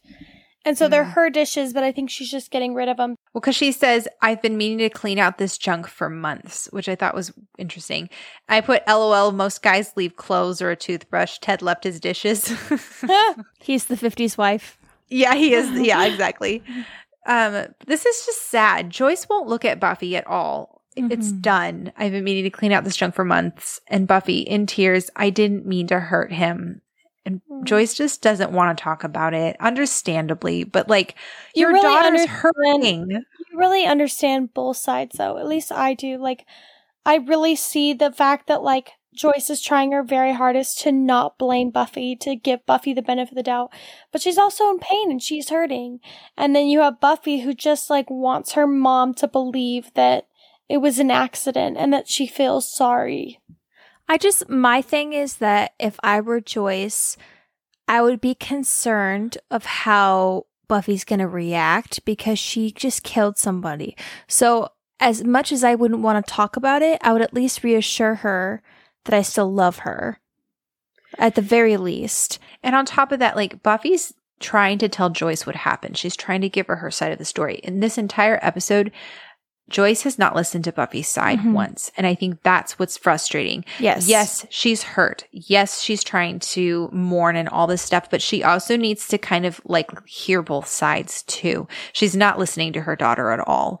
And something I've noted in this episode is the parallels between Jenny and Joyce and Giles and Buffy. And I know that sounds kind of crazy, but there are several references to the Dark Age, and the conversation we have with Buffy and Joyce in this moment is very similar, even in mannerisms, to the conversation between Giles and Jenny earlier. And Joyce is even like, I can't talk about this, Buffy, not right now. Like, in so many words, is I need space. I need time to process my grief, which is very similar to what Joyce said to Giles. And in a similar vein, you know, Jenny was possessed by Igon. Joyce was drugged by Ted. Both are victims, and they're not necessarily responsible for their actions. So I think I need to remember that when I watch Joyce in this episode. And I think that the episode's trying to tell us in as subtly as possible that that's not who Joyce is. That Joyce is actually a loving mother, based upon, like, what she says later on when the cookies and everything has worn off. I think it's also a lot harder for us to forgive Joyce, or maybe not forgive Joyce. It's a lot harder for us to see that Joyce is the victim because of how she acts when she's drugged. And we don't realize she's drugged for most of the episode. She's invaded Buffy's personal life and space several times throughout this episode. And then here she is asking Buffy for space. So I think it's harder for us to sympathize with Joyce and easier for us to sympathize with Buffy. Whereas Buffy's feeling guilty. In the Giles and Buffy contrast, Buffy's feeling guilty because she just killed someone. She doesn't know he's not human, but in her mind, she thinks she killed someone, but she did it because she lost control. And so I think that is very similar to Giles. And I think that he is guilty, and that's why he's going to Jenny, and Buffy's guilty. That's why she's going to Joyce. And we're going to see that comparison later on in the fight sequence. So I just thought that was, like, it's really interesting. So Joyce goes down to the basement, and at the school lab, Willow discovers that the secret ingredient is not love. It's Dematorin, which is a tranquilizer. It keeps you mellow. Xander, this is evidence. This is real evidence that Ted was some kind of crook. Buffy's cleared. Willow, you are the best human ever. I adore you. Willow just, like, basks in the compliment. And he's like, that's the cookies talking, but you rock. I know. She gets so excited. And then Cordelia comes in with the results of Willow's search. They found personal records, marriage certificates, and an address, so they go to check it out. And then in the graveyard, Giles is out patrolling. I always forget about this. And he hears something, and Jenny pops up, and he, like, puts the cross in her face, and she says, yeah, I get that reaction from men all the time. Well, it's also funny how she's like, I understand you didn't mean to put me in, like, danger and you're feeling guilty. And he's like, imagine how I'm going to feel about this. Yeah, right. And the vampire shows up behind Jenny, back in Buffy's room. She's just sitting there, and you could tell she's kind of like, okay, this is ridiculous. I need to go do something. So she tries to go patrolling, and her mom she thinks it's her mom. Yeah, I was about to say, I was like, I think that Ted nailed down her window, because we never see Joyce, like, it really doesn't strike me that Joyce would be like, I barely have enough motivation to look my daughter in the eye, but I do have enough motivation to nail down her window. She's too depressed to do anything right now. I don't think she'd do that. I don't know why Joyce would do that anyway, because she has no idea that Buffy's even sneaking in. Like, she never caught her or anything. The most she knows is that, like, Buffy was still in her room. That's how Ted died. Like, you know? Yeah. So this also cracks me up because she says, well, it's official. This day can't get any worse. And then Ted, like, appears. And I was like, she's been sitting in her room for how long? Has Ted just been, like, underneath the bed the entire time? Because he appears on the side where the bed is. He's hiding in that same closet that Angel yeah. It's on the right side, though. Yeah, it's on the wrong side. So Ted's been, like, hiding behind the bed this entire time, which just cracks me up thinking about him sitting there, like, waiting to come up and be like, beg to differ, little lady. He also looks slightly more unhinged than before. Like, the way that they have his hair brushed over his forehead, he just looks like crazy. Really creepy. Buffy, you died. Ted, that's right, little lady. You killed me. Do we have something to say about that? Are we sorry? Buffy, what are you? Ted, I'm a salesman. And then he throws Buffy across the room, which corresponds to the fight in the graveyard. Vampire lunges for Giles and Jenny. Jenny is just, like, amazing. Moves out of the way while Giles just freezes, is tackled by the vampire, and Jenny struggles with the bag to try and get the crossbow. And then back in Buffy's room. I hate it when there's, like, back and forth with scenes. I know. I'm like writing, like, graveyard. Buffy's room. Graveyard. Buffy's room. Yeah. And then Buffy and Ted are fighting. Ted tells her he had to shut down to get her off his back, and starts choking Buffy. And then, okay, this is also really interesting because he tells her that he scared the intern in the morgue. Like, and he alludes to the fact that he, like, really hurt the intern. But then when he talks to Joyce later on, he repeats his story, but he twists it and, like, basically says the same thing, but it's different in the context. And I think this is kind of interesting because, like, the entire episode, we've seen him talking to Buffy, and then we'll hear from Joyce about his version of the story that he told her, but we're actually seeing how he manipulates people on both sides. It's just like, it's really well done. So then in the graveyard, Giles and the vampire wrestling, and Jenny's trying to get a good shot. She accidentally shoots Giles. Okay, but also, like, how BA of Giles, who literally gets shot in the back, rips it out. First reaction is like, I'm going to rip this out of my back and stab the vampire. If that were me, I really would be like, okay, I'm injured. Your turn. Yeah. Yeah, this is your mess. You injured me. You clean it up. Well, I think it's hilarious because the vampire's, like, laughing, which, I mean, I would too. But Giles just, like, rips it out. It looks like it was in his kidney. Rips it out of his kidney, stabs him, like, and we know it takes a good deal of strength to be able to stab them. I mean, like, yeah, Ripper Giles. Yeah, right? His Ripper Giles comes out a lot when he's around Jenny, which I feel like is kind of like, it's very on point because it's like, oh, like, his passion and his, like, charisma comes out when he's around her. Tabby's like, passion and charisma. I'm like, what? I'm like, what are good words that don't make me sound like I'm, like, crazy? But. No, I think, yeah, he tends to be, I think, a little bit more volatile. Mm-hmm. So then in Buffy's room, Buffy grabs her nail file off of the dresser and slices his arm open, which, again, this is her using what's around her in a really, clever way. Exposes wires and lights underneath. Ted starts glitching, and it's really cool how he, like, is friendly 1 second and then reprimanding and controlling the next, showing his, like, dual-sided personality. The actor did a great job. That would be really hard to do. Yeah, John Ritter says he would get stopped in the streets and people be like, can you do the head thing? And Joyce comes up from the basement and Ted hears her and kicks Buffy, knocking her unconscious, which he's got to be extremely strong if he's able to knock Buffy out. Don't worry about me and your mother. We're going to be very happy. And then, okay, is this Ted's house? Ted's shop? Ted's bunker? House? It's an apartment. Something. Xander, Willow, and Cordelia are at the address, and it looks just like a shop that has like a storefront and it's got a bunch of furniture. I think it's hilarious that Xander's all like, hey, check for cookies for evidence. I know, after he knows they're drugged. Yeah, right. Exactly. He still wants them. Willow's looking through the documents and then discovers that there are 4 marriage certificates, and the first one was from 1957. Then they start to put the pieces together. And I think, again, it's really interesting that Cordy points out that the rug doesn't fit the rest of the decor because, like, we've talked about how Cordelia is kind of who Buffy would be if she didn't have slaying powers and vice versa. And I think it's cool that Cordelia is using kind of the same skills that Buffy does with like looking at her surroundings and recognizing that something doesn't fit based upon like her love of, you know, decor and fashion. So they rip up the rug and find a trapdoor underneath. Joyce, back at Buffy's house, Joyce hears what she thinks is Buffy and starts apologizing, saying she knows Buffy didn't mean to supposedly probably kill Ted. Which I was like, okay, too little, too late, woman. At least she tried to, but I don't know.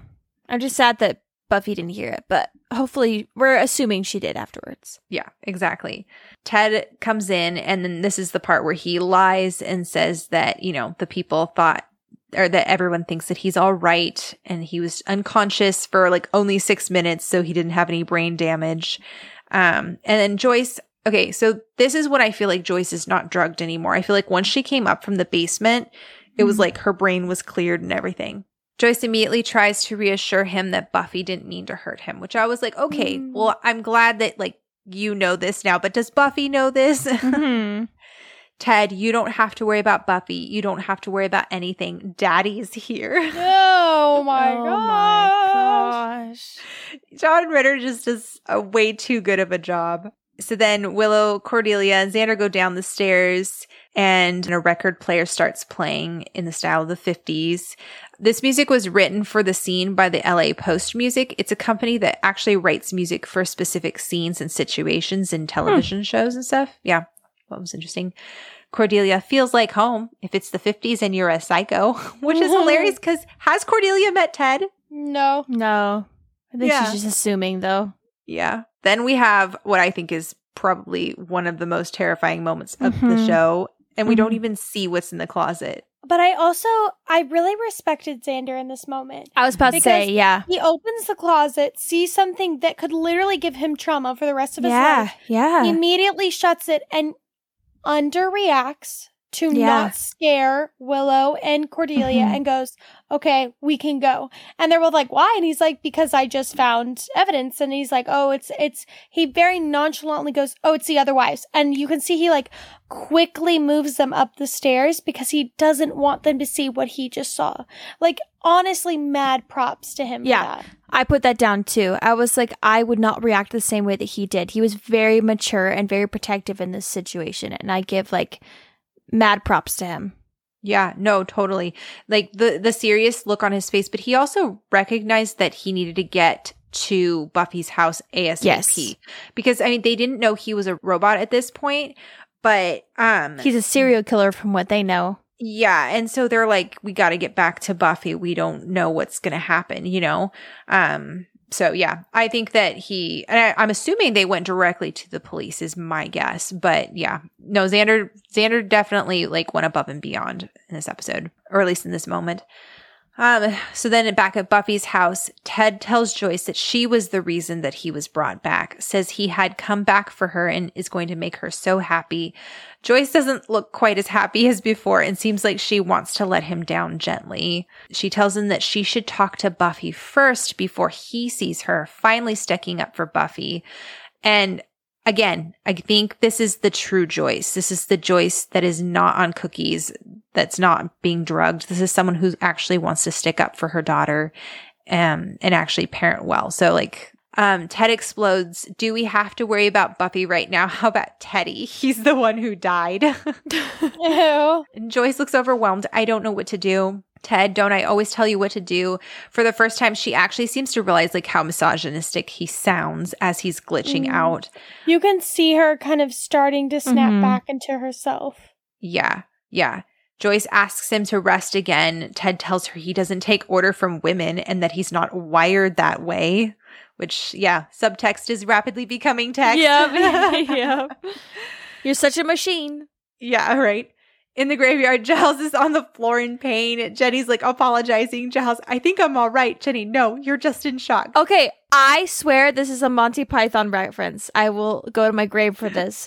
Because in a scene in Monty Python, someone shoots an arrow from like a random castle and it hits Sir Lancelot's like helper, servant or whatever, right in the chest. And he's like, oh, like, dear soldier, you had not have been mortally wounded in vain. And he's like, no, I feel okay. I could pull through.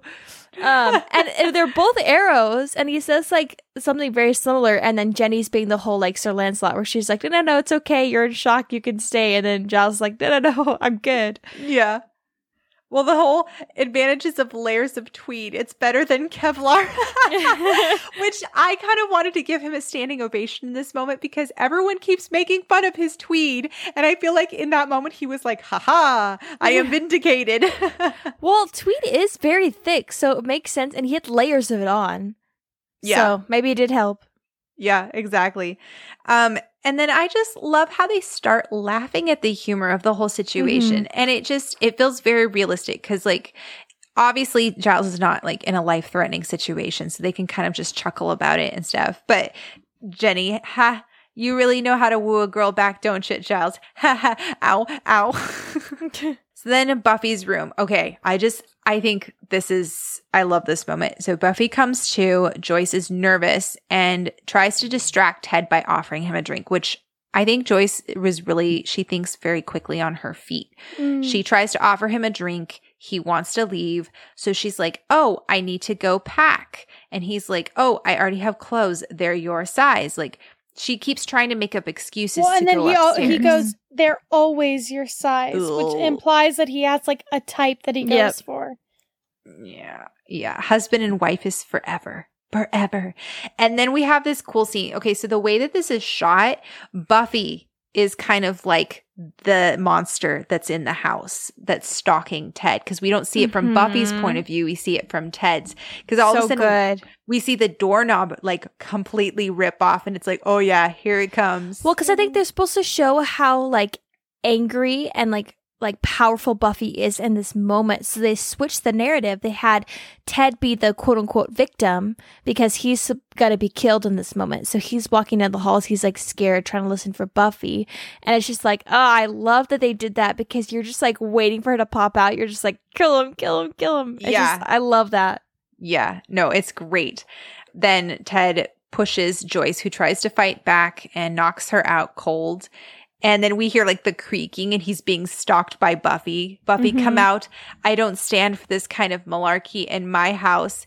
Uncle Teddy, there's the cast iron skillet, the no room for compromising skillet. Gets smashed in his face. This amazing slow motion shot. She said, this house is mine. Yeah. Oh, so good. Snaps for Buffy. Seriously, I read a review where someone was like, the ending was so anticlimactic. I was like, what are you talking about? I think it's more so like her beating him up at the end was really quick, but the buildup was phenomenal. But I think that what was so good about the ending of her beating him up is that Joyce was finally starting to see who he really was.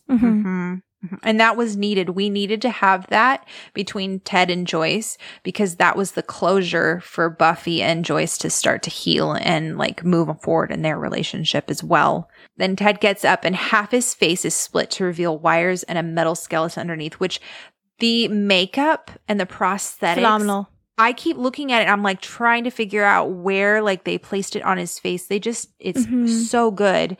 Buffy smashes him in the head again and he goes down for the last time. Okay, so fun fact, Sarah Michelle Gellar and John Ritter were not feeling well during this scene. She had the flu and he had food poisoning. John Ritter says, it turns out that Sarah and I both got the stomach flu on the last day. We were both saying, excuse me, and visiting our respective toilets in our trailers in between takes. Aww. I was in really bad shape. Then we had to do the fight scene.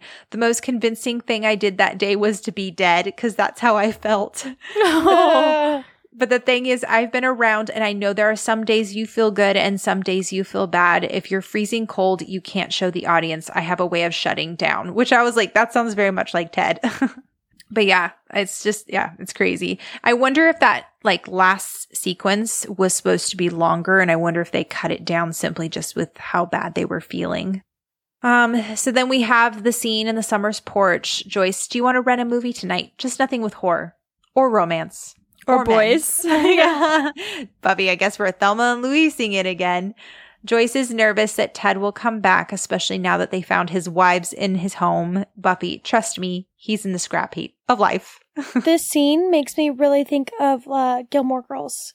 Yeah. Like, sitting on the porch, talking about what they're going to watch. Like, very sweet. And it's much needed. We needed this scene at the very end to show how much they care for each other and also to show that they're okay, you know? So back at school, we find out that the real Ted was dying and his wife dumped him. So he built a robot Ted who kept bringing the wife back, or would bring the wife back and hold her hostage. And then when she died, he'd go find a new wife. Lovely. Willow admires the real Ted and reveals that she kept little parts of him. Buffy, oh, Will, you're supposed to use your powers for good. Willow, but I just want to learn stuff. Cordelia, like how to build your own serial killer? True. I noted that this is like one of the first times we've ever seen Cordelia like in with the gang, sitting like walking with them, talking with them. Like it feels very natural. At school? Yeah. Yeah. Yeah, like at the end of the episode. Like normally it's just Buffy, Xander, and Willow at the end, but Cordelia's there with them. Mm-hmm. And then they go to the library and Buffy's like, do I have to like sound a horn wherever I go? What is it with grown-ups these days? And I love that we began with grown-ups kissing and we end with Jenny and Giles in the library making up. The better couple. The Sweet. far superior couple by far. So that was Ted. That was actually far more enjoyable than I thought it was going to be. Are you guys going to go watch it again or on your next rewatch, or are you going to skip it? I'll probably watch it. I think it'll depend on my mood, honestly. It's a good episode, but it's definitely one that I have to be in the right headspace for. That's fair. Yeah, for sure. So, all right. Well, that is Ted, you guys. Thanks for bearing with us. I know that Ted is deemed one of the more unpopular episodes for most people in the fandom, but we're curious. Do you guys love it? Do you guys hate it? Do you skip it? Let us know. And just as a reminder, we have Scooby's Secret section right after this. If you guys want to know all the spoilers, then you can go ahead and just click on over there. If not, then we will see you guys next week.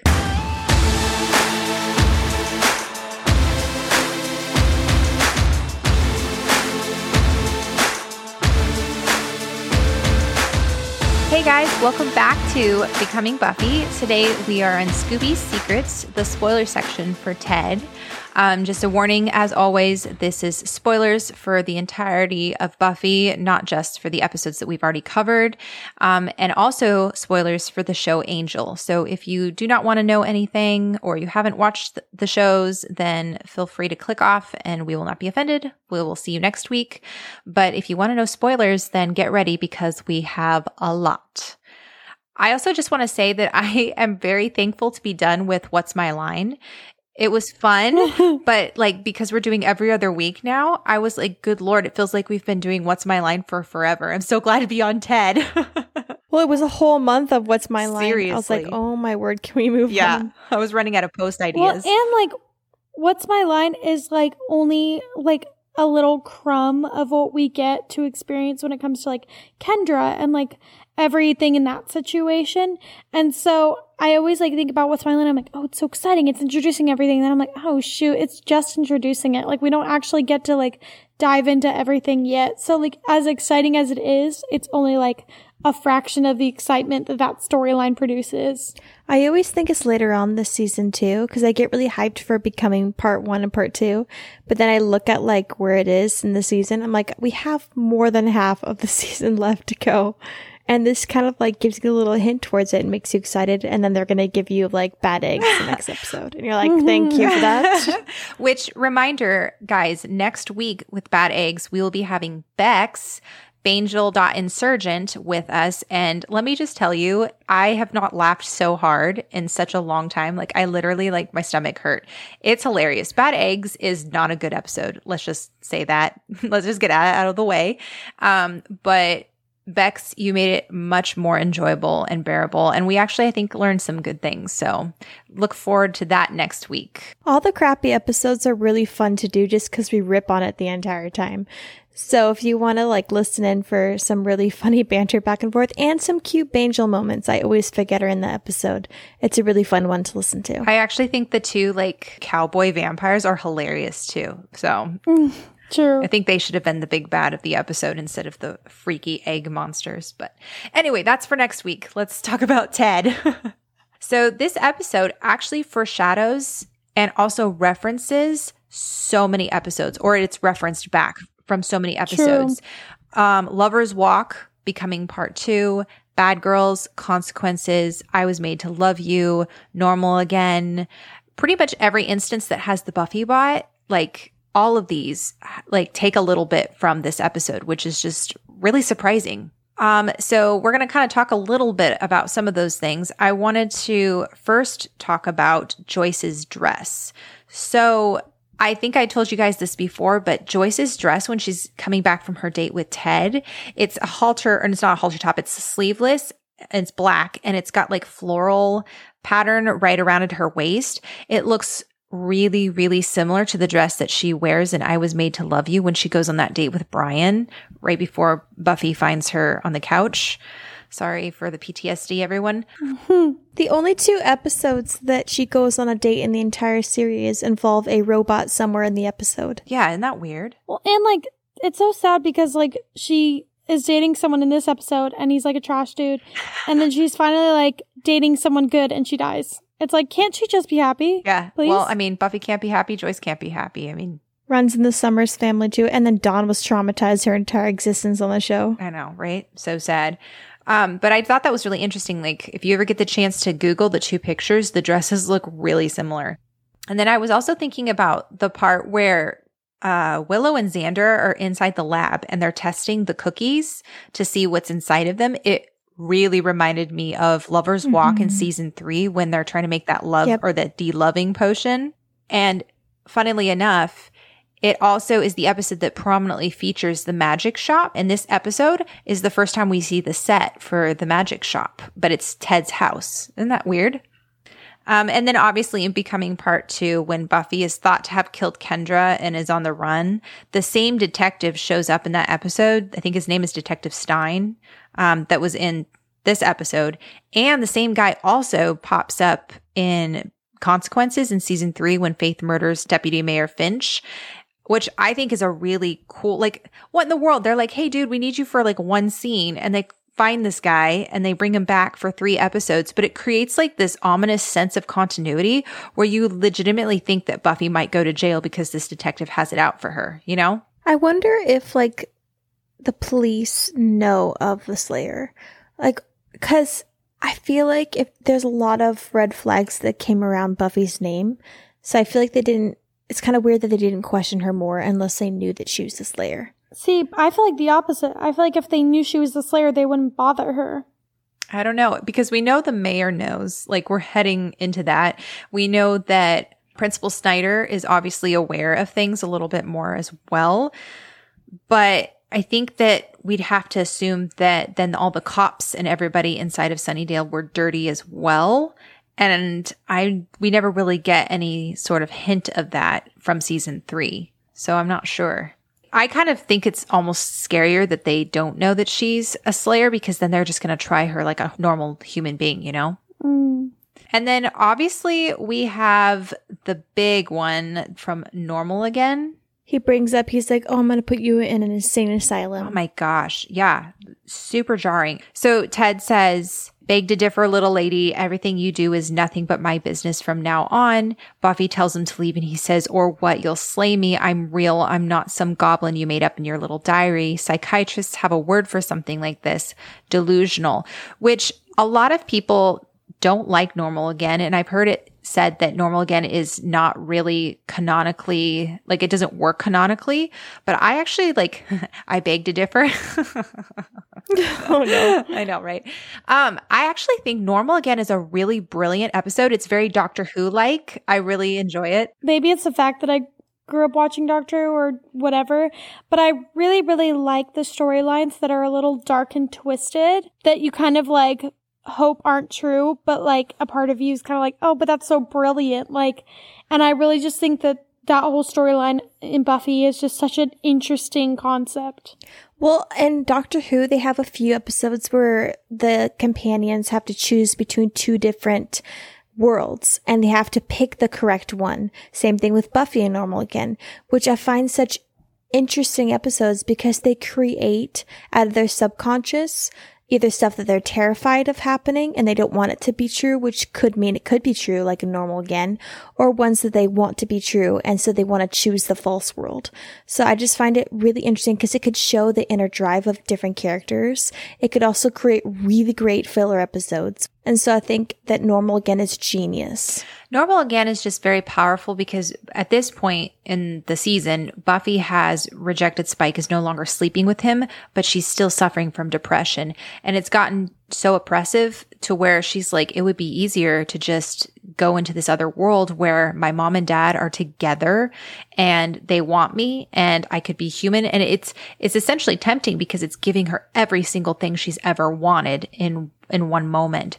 And she does the brave thing. She continues to fight. She chooses the hard path. She chooses the path that requires more sacrifice. And it's just another step in her healing. It's just incredibly powerful.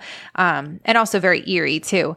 But I think it's interesting because if you're looking at the context of this moment, so Buffy has already been inside a psych ward. Like her parents have already put her in there, or at least her mom has.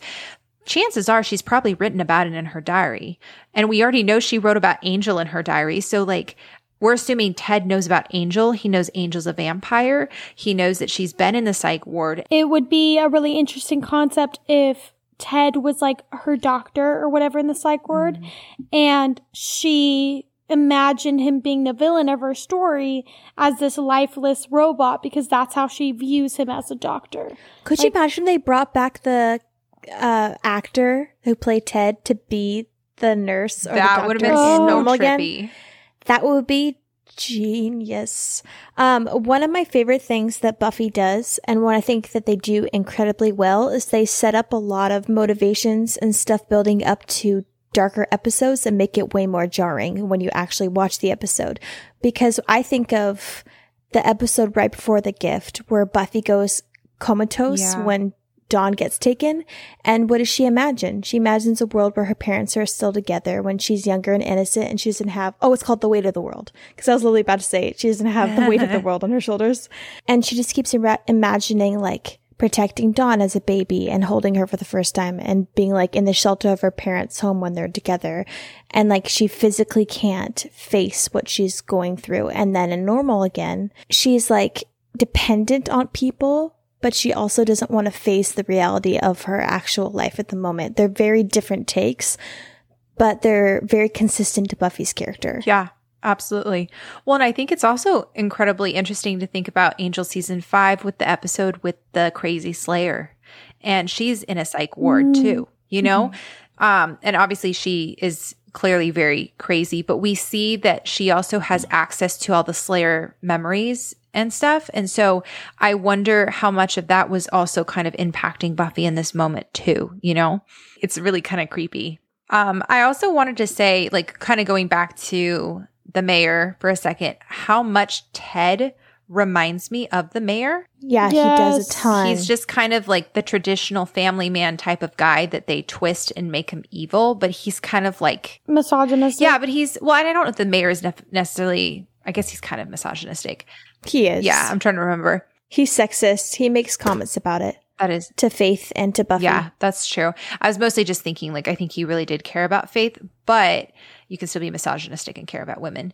But I think it's interesting because they're kind of a terrifying and different sort of evil because they appear really nice, and to everyone else they appear really nice, but then they're manipulating and gaslighting you in the background. And so I wonder if they got the idea of the mayor from seeing John Ritter play Ted. Ooh, maybe. Or maybe they took like the core of who Ted is and kind of turned it into another villain. Yeah, because I think the mayor is a really interesting villain for season 3. I really like him as a villain. Like, I hate him, but I really like him as a villain. Yeah, he's very effective. Speaking of season 3 and how I talked about earlier about how Buffy kind of plants stuff before leading to like a major plot line, I think it's really genius that they talked about and dabbled with the idea of a slayer and the moral compass of like being a killer versus being like the law of like the underworld or whatever you would call it. But I got like major Faith vibes and Faith, Hope, and Trick when she first comes in, where like Buffy's going through a lot emotionally and she's kind of taking it out on the vamps and is like kind of beating to a bloody pulp, as Giles would say. Just how she did in Faith, Hope, and Trick. Remember when she was like beating up the vamp and Buffy was like, you're supposed to take them, not sit there and like beat them to death. But I think it's interesting that they brought up that topic when we saw Buffy struggle with that in this episode, having her emotions separated from her job. And I think it's interesting that they placed a character like Ted, who's supposed to kind of look like the mayor, to be kind of the precipice of her acting that way. Yeah, I mean, this episode is so pivotal to season 3 because, you know, you have Faith blaming the mayor's assistant's death on Buffy. And then, you know, Buffy saying, no, like, you are responsible, and like wanting to help Faith and Faith rejecting that. And then Faith kind of like for a couple seasons rejecting the consequences of what she did and kind of even rejecting the feelings that she feels for actually having murdered someone. And then, you know, this is a catalyst to Angel season 1, where Faith finally decides to put herself into prison for killing someone, recognizing that she is accountable to the human law, that she's not above the law. And then, I mean, this also goes to season 6 when Buffy thinks that she kills Katrina, when the trio sets her up. And I think that, again, admirable. Season 6 is when Buffy's at her lowest, and yet she still sticks to her moral compass and her moral code and goes, no, if I killed someone, I still need to turn myself in. And I think that they do this purposefully to show that in the future, because I don't think they had plans for Faith just yet, but I think that when they were making the whole plot line of Faith, they wanted to show that there was a clear difference between Buffy and Faith, and that they could point back to Ted and show that there was a point where Buffy was in the same position as Faith was, and Buffy did the right thing and Faith didn't. Or this is what happens. Or this is what causes slayers to get to this point. And so I think when we see Faith act that way, it kind of is jarring because we're like, oh shoot, we've seen Buffy react that way. And so what's causing Faith to have this response? Yeah, and I think there's a sense of like, we kind of almost want to excuse Buffy. We're like, it was an accident. Like, she didn't mean to kill this guy. This guy was asking for it. And so I think by having to be firm and consistent, I mean, the episode gives us an out by the fact that he's, you know, a murdering robot. But if he wasn't, like, where would that have gone? Is Buffy accountable to that? Should Buffy have gotten a pass? And if she had, like, what does that mean for Faith? You know? So like, I think it would have been an interesting question to have to kind of discuss if Buffy had actually killed a human, but thankfully we didn't have to. Well, I was going to ask, like, if Kendra hadn't died, do you guys think that they would have gone that route with Buffy, having Buffy accidentally kill a human? I don't think so, because they kind of already explored that in this episode, but I do think they would have maybe taken Buffy to some darker routes. But I don't know. Yeah, because we talked about it before, they very clearly established Kendra as like the straight-laced slayer. And so I think it would have been too much of a whiplash to have her suddenly become like a dark slayer. So they definitely needed to have Faith to kind of explore that other side. I don't know. It would have been interesting. It's just so crazy because even though Faith isn't on a ton of episodes on Buffy, she just makes such a lasting impact that like I honestly cannot picture the show without Faith. Yeah. Yep. She has a great arc. I also wanted to give a shout out to whoever is like the set decorator, because placing that calendar behind Buffy's shoulder, showing that it is in November, I think I said it was in November, is just so clever, because I know that's also like when the episode was supposed to air, like it aired in November or December. It's just clever because, it aired in December. Where the next episode is Bad Eggs, and then right after Bad Eggs is Surprise, which is Buffy's birthday. So I love that like we're seeing it edging closer and closer to January. And I feel like this is a tiny little bit of foreshadowing of, hey, Buffy's birthday is right around the corner. We know what happens there, you know? Did you guys catch that really like clever foreshadowing at the very end when we find out that Willow has kept a part of Ted, and she says that she admires the real Ted, and then she's like, yeah, I kept a little part of him. And Buffy says, oh, Will, you're supposed to use your powers for good. And Willow says, but I just want to learn stuff. Oh, no, I didn't. That's really interesting. But they brushed off as innocent, and I think that's what feeds Willow for seasons, is because people view her really innocently. That's so weird to me. Like, if I was friends with Willow, I'd be like, why would you want to keep a part of like a psychotic robot? I mean, at the beginning of the episode, she was like super excited about like his hard drive and stuff. Like you could tell that like Willow really likes technology. And I think they're kind of using technology as a metaphor for Willow's curiosity for magic later on too. You know, use your powers for good. Willow goes evil, but I just want to learn stuff. Ultimately, her just wanting to learn stuff is what got her into magic in the first place. So I think it's just like another little nugget of consistency within Willow's character development. And I'm here for all these like little things, like seemingly throwaway lines that make so much sense later on down the line. It's so interesting to me that they continue the idea that like Buffy needs to trust her gut. And I hate that it takes people the whole freaking show to finally listen to Buffy's gut. Like, and even then, like we reach the ending of the show and people still don't like, whenever she's like, guys, like, I just need you to like trust me or whatever. And everyone's like, no, Buffy. And then Empty it ends places. up always being right. Yeah. What are you referring to in this episode? Like where don't people trust her gut? Well, she was all saying like, she was like, I don't trust Ted. I don't trust Ted. Yes. And then like Xander was like, it's just because you're emotionally invested. And they were all saying like, no, you need to give him a chance. And she was like, no, like there's something about him. And no one was believing her. Yeah. You're right. And I think it's also because they are drugged too. Like this is a hard episode. True. And I know we talked about it a little bit in like the spoiler free section, like especially when it comes to Joyce. Like I was on another Buffy group today where they were talking about how much they hated Joyce and Xander, and they're like, I think season 3. And it's hard because so much of season 2 and 3 is Joyce either has to be the person that kind of like stops Buffy from slaying. Like she has to say, no, you're grounded, or no, you're this, in order to create tension in the episode.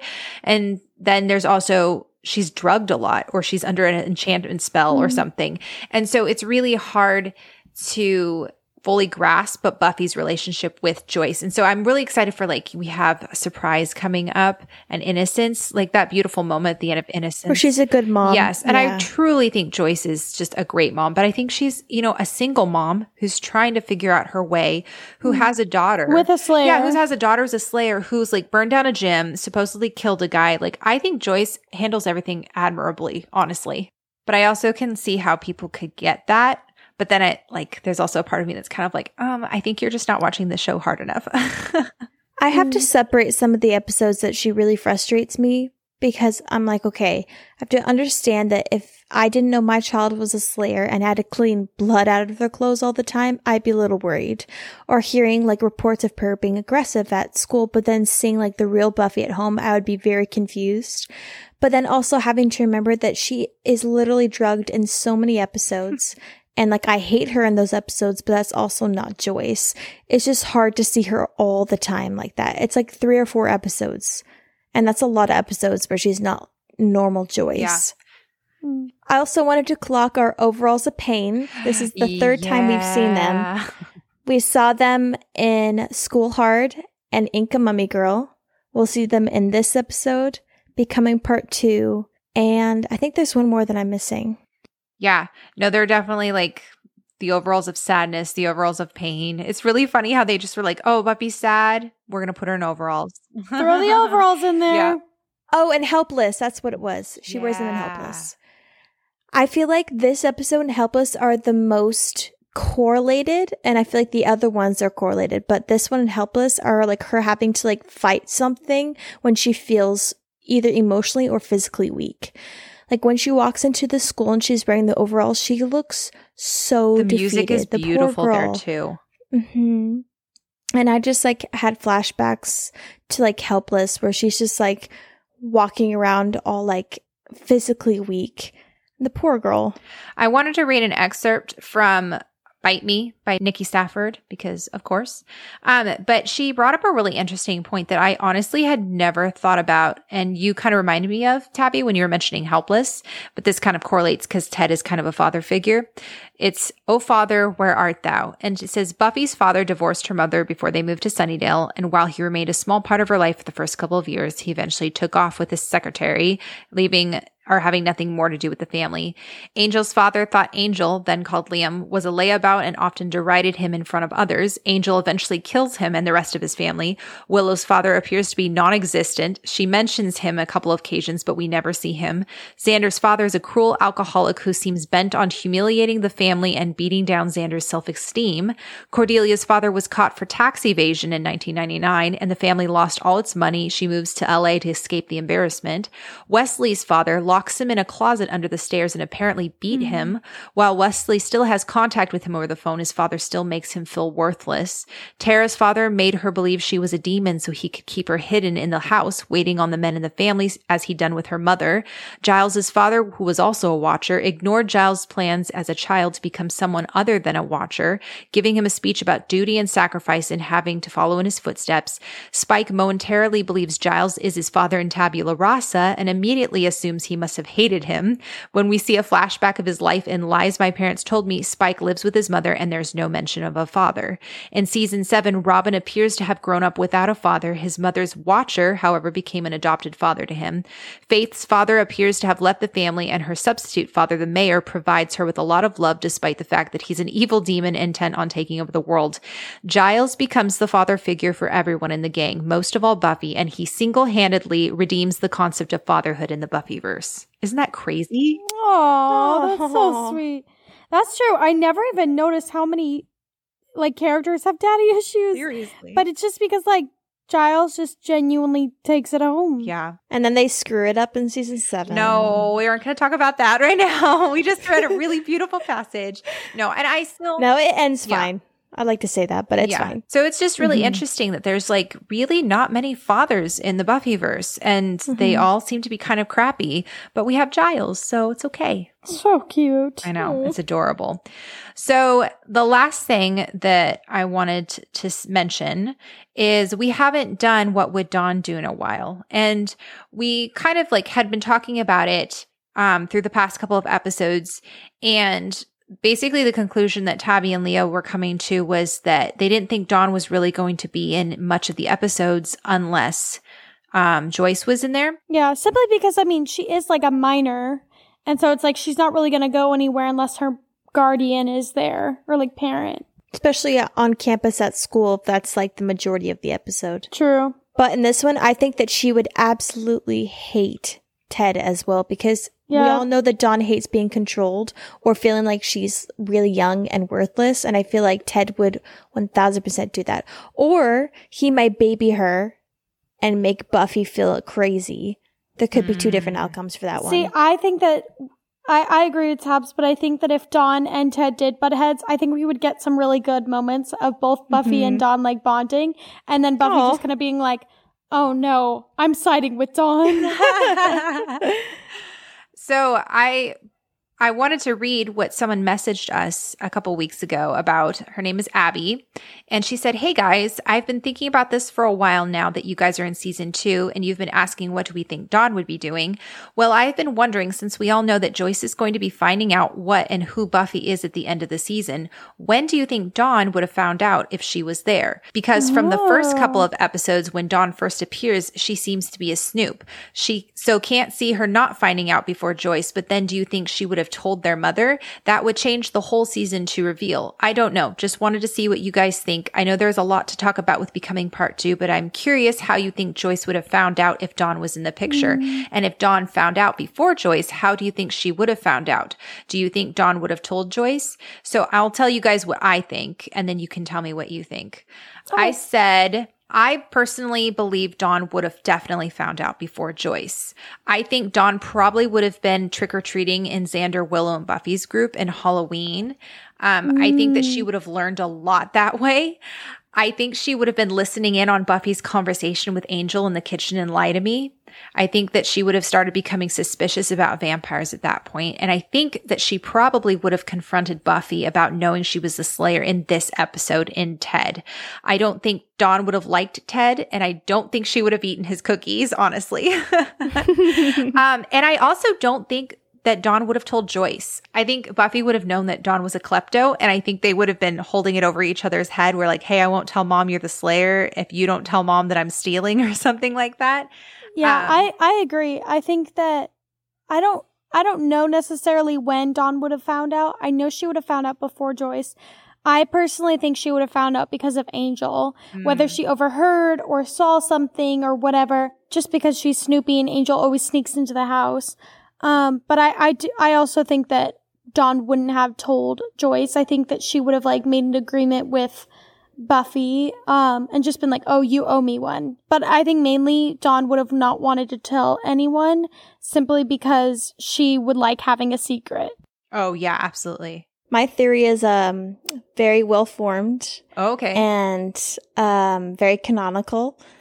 So I kind of view it as like an H2O. You know how Cleo's sister finds out she's like a mermaid, and so she like kind of tells her to like do her dishes and she pays her. That's kind of how I view it with like Buffy and Dawn. She somehow finds out and she's like, okay, I'll do your dishes or I'll clean your room or whatever. And I can feel like Dawn would like feel so powerful because she has like something over Buffy. For sure. But she definitely would find out either from Halloween or from like snooping in on like Angel and Buffy's like passionate speeches to each other. Yeah. And I mean, for Pete's sake, like you had the Order of Taraka that was after Buffy, the last 2 episodes. I mean, Dawn, if she didn't go to LA with Joyce, would have been at a friend's house or would have been staying with Buffy. I mean, there's just no way that Dawn wouldn't have seen that there was stuff going on, you know? But then Abby, the listener, also asked, do you guys think that Joyce even would have dated Ted if she had Dawn with her? And I was like, ooh, that's a really good question, because it could have been that Joyce was so busy she wouldn't have had time to date anyone anyway. I kind of am under the impression that Joyce started being drugged early on in their relationship. So I think that, honestly, I think Joyce wouldn't have dated him unless she was drugged prior. Really? I think that she would have dated him either way, especially if she had a younger daughter like Dawn, because she'd want so badly to have a father figure for Dawn. Yeah. I feel like when it comes to Buffy being high school, she wanted to have a love connection and not to be lonely. But I think if Dawn was younger, she'd feel like she needed to because Dawn was so little. Yeah. It's kind of hard to tell because at the very end of the episode, once you can tell that Joyce is no longer under the influence of the cookies and the food and stuff, she's kind of like not really as into Ted as she seemed to be in the beginning. I mean, granted, he was also acting super weird, but I mean, she's like, okay. He's like wigging out. Yeah, she's like, maybe you should sit down. I don't know. It's just it's an interesting thought. And like, it's just kind of crazy to me that they never did an episode. And I know we've talked about this before, but it's crazy to me that they never did an episode where they're like, showing what it was like when Dawn was there the entire time, and you as a viewer are thinking you're crazy because where did this little girl come from? And like we're seeing like all these things happen from seasons 1, 2, 3, and 4, and Dawn's there, and we're like, I do not remember this little girl at all. So I don't know. I thought that was really interesting, and I'm curious what you listeners think. What would Dawn be doing in this episode? when do you guys think Dawn would have found out, if she would have found out that Buffy was the Slayer? Do you think she would have told Joyce? Definitely let us know, because I think that changes a lot of the show if Dawn had found out. So yeah. Well, I think that's everything. That is the end of Ted. And next week is Bad Eggs, which, just as a reminder, I know, so excited. Bex will be here. It's going to be a blast. It's going to be so fun. You guys can find us on Instagram at Becoming Buffy Podcast. You can email us at becomingbuffypodcast@gmail.com. Definitely let us know what you think Dawn would be doing. Let us know what you think about this episode and how it correlates and relates to all the other episodes that we mentioned above.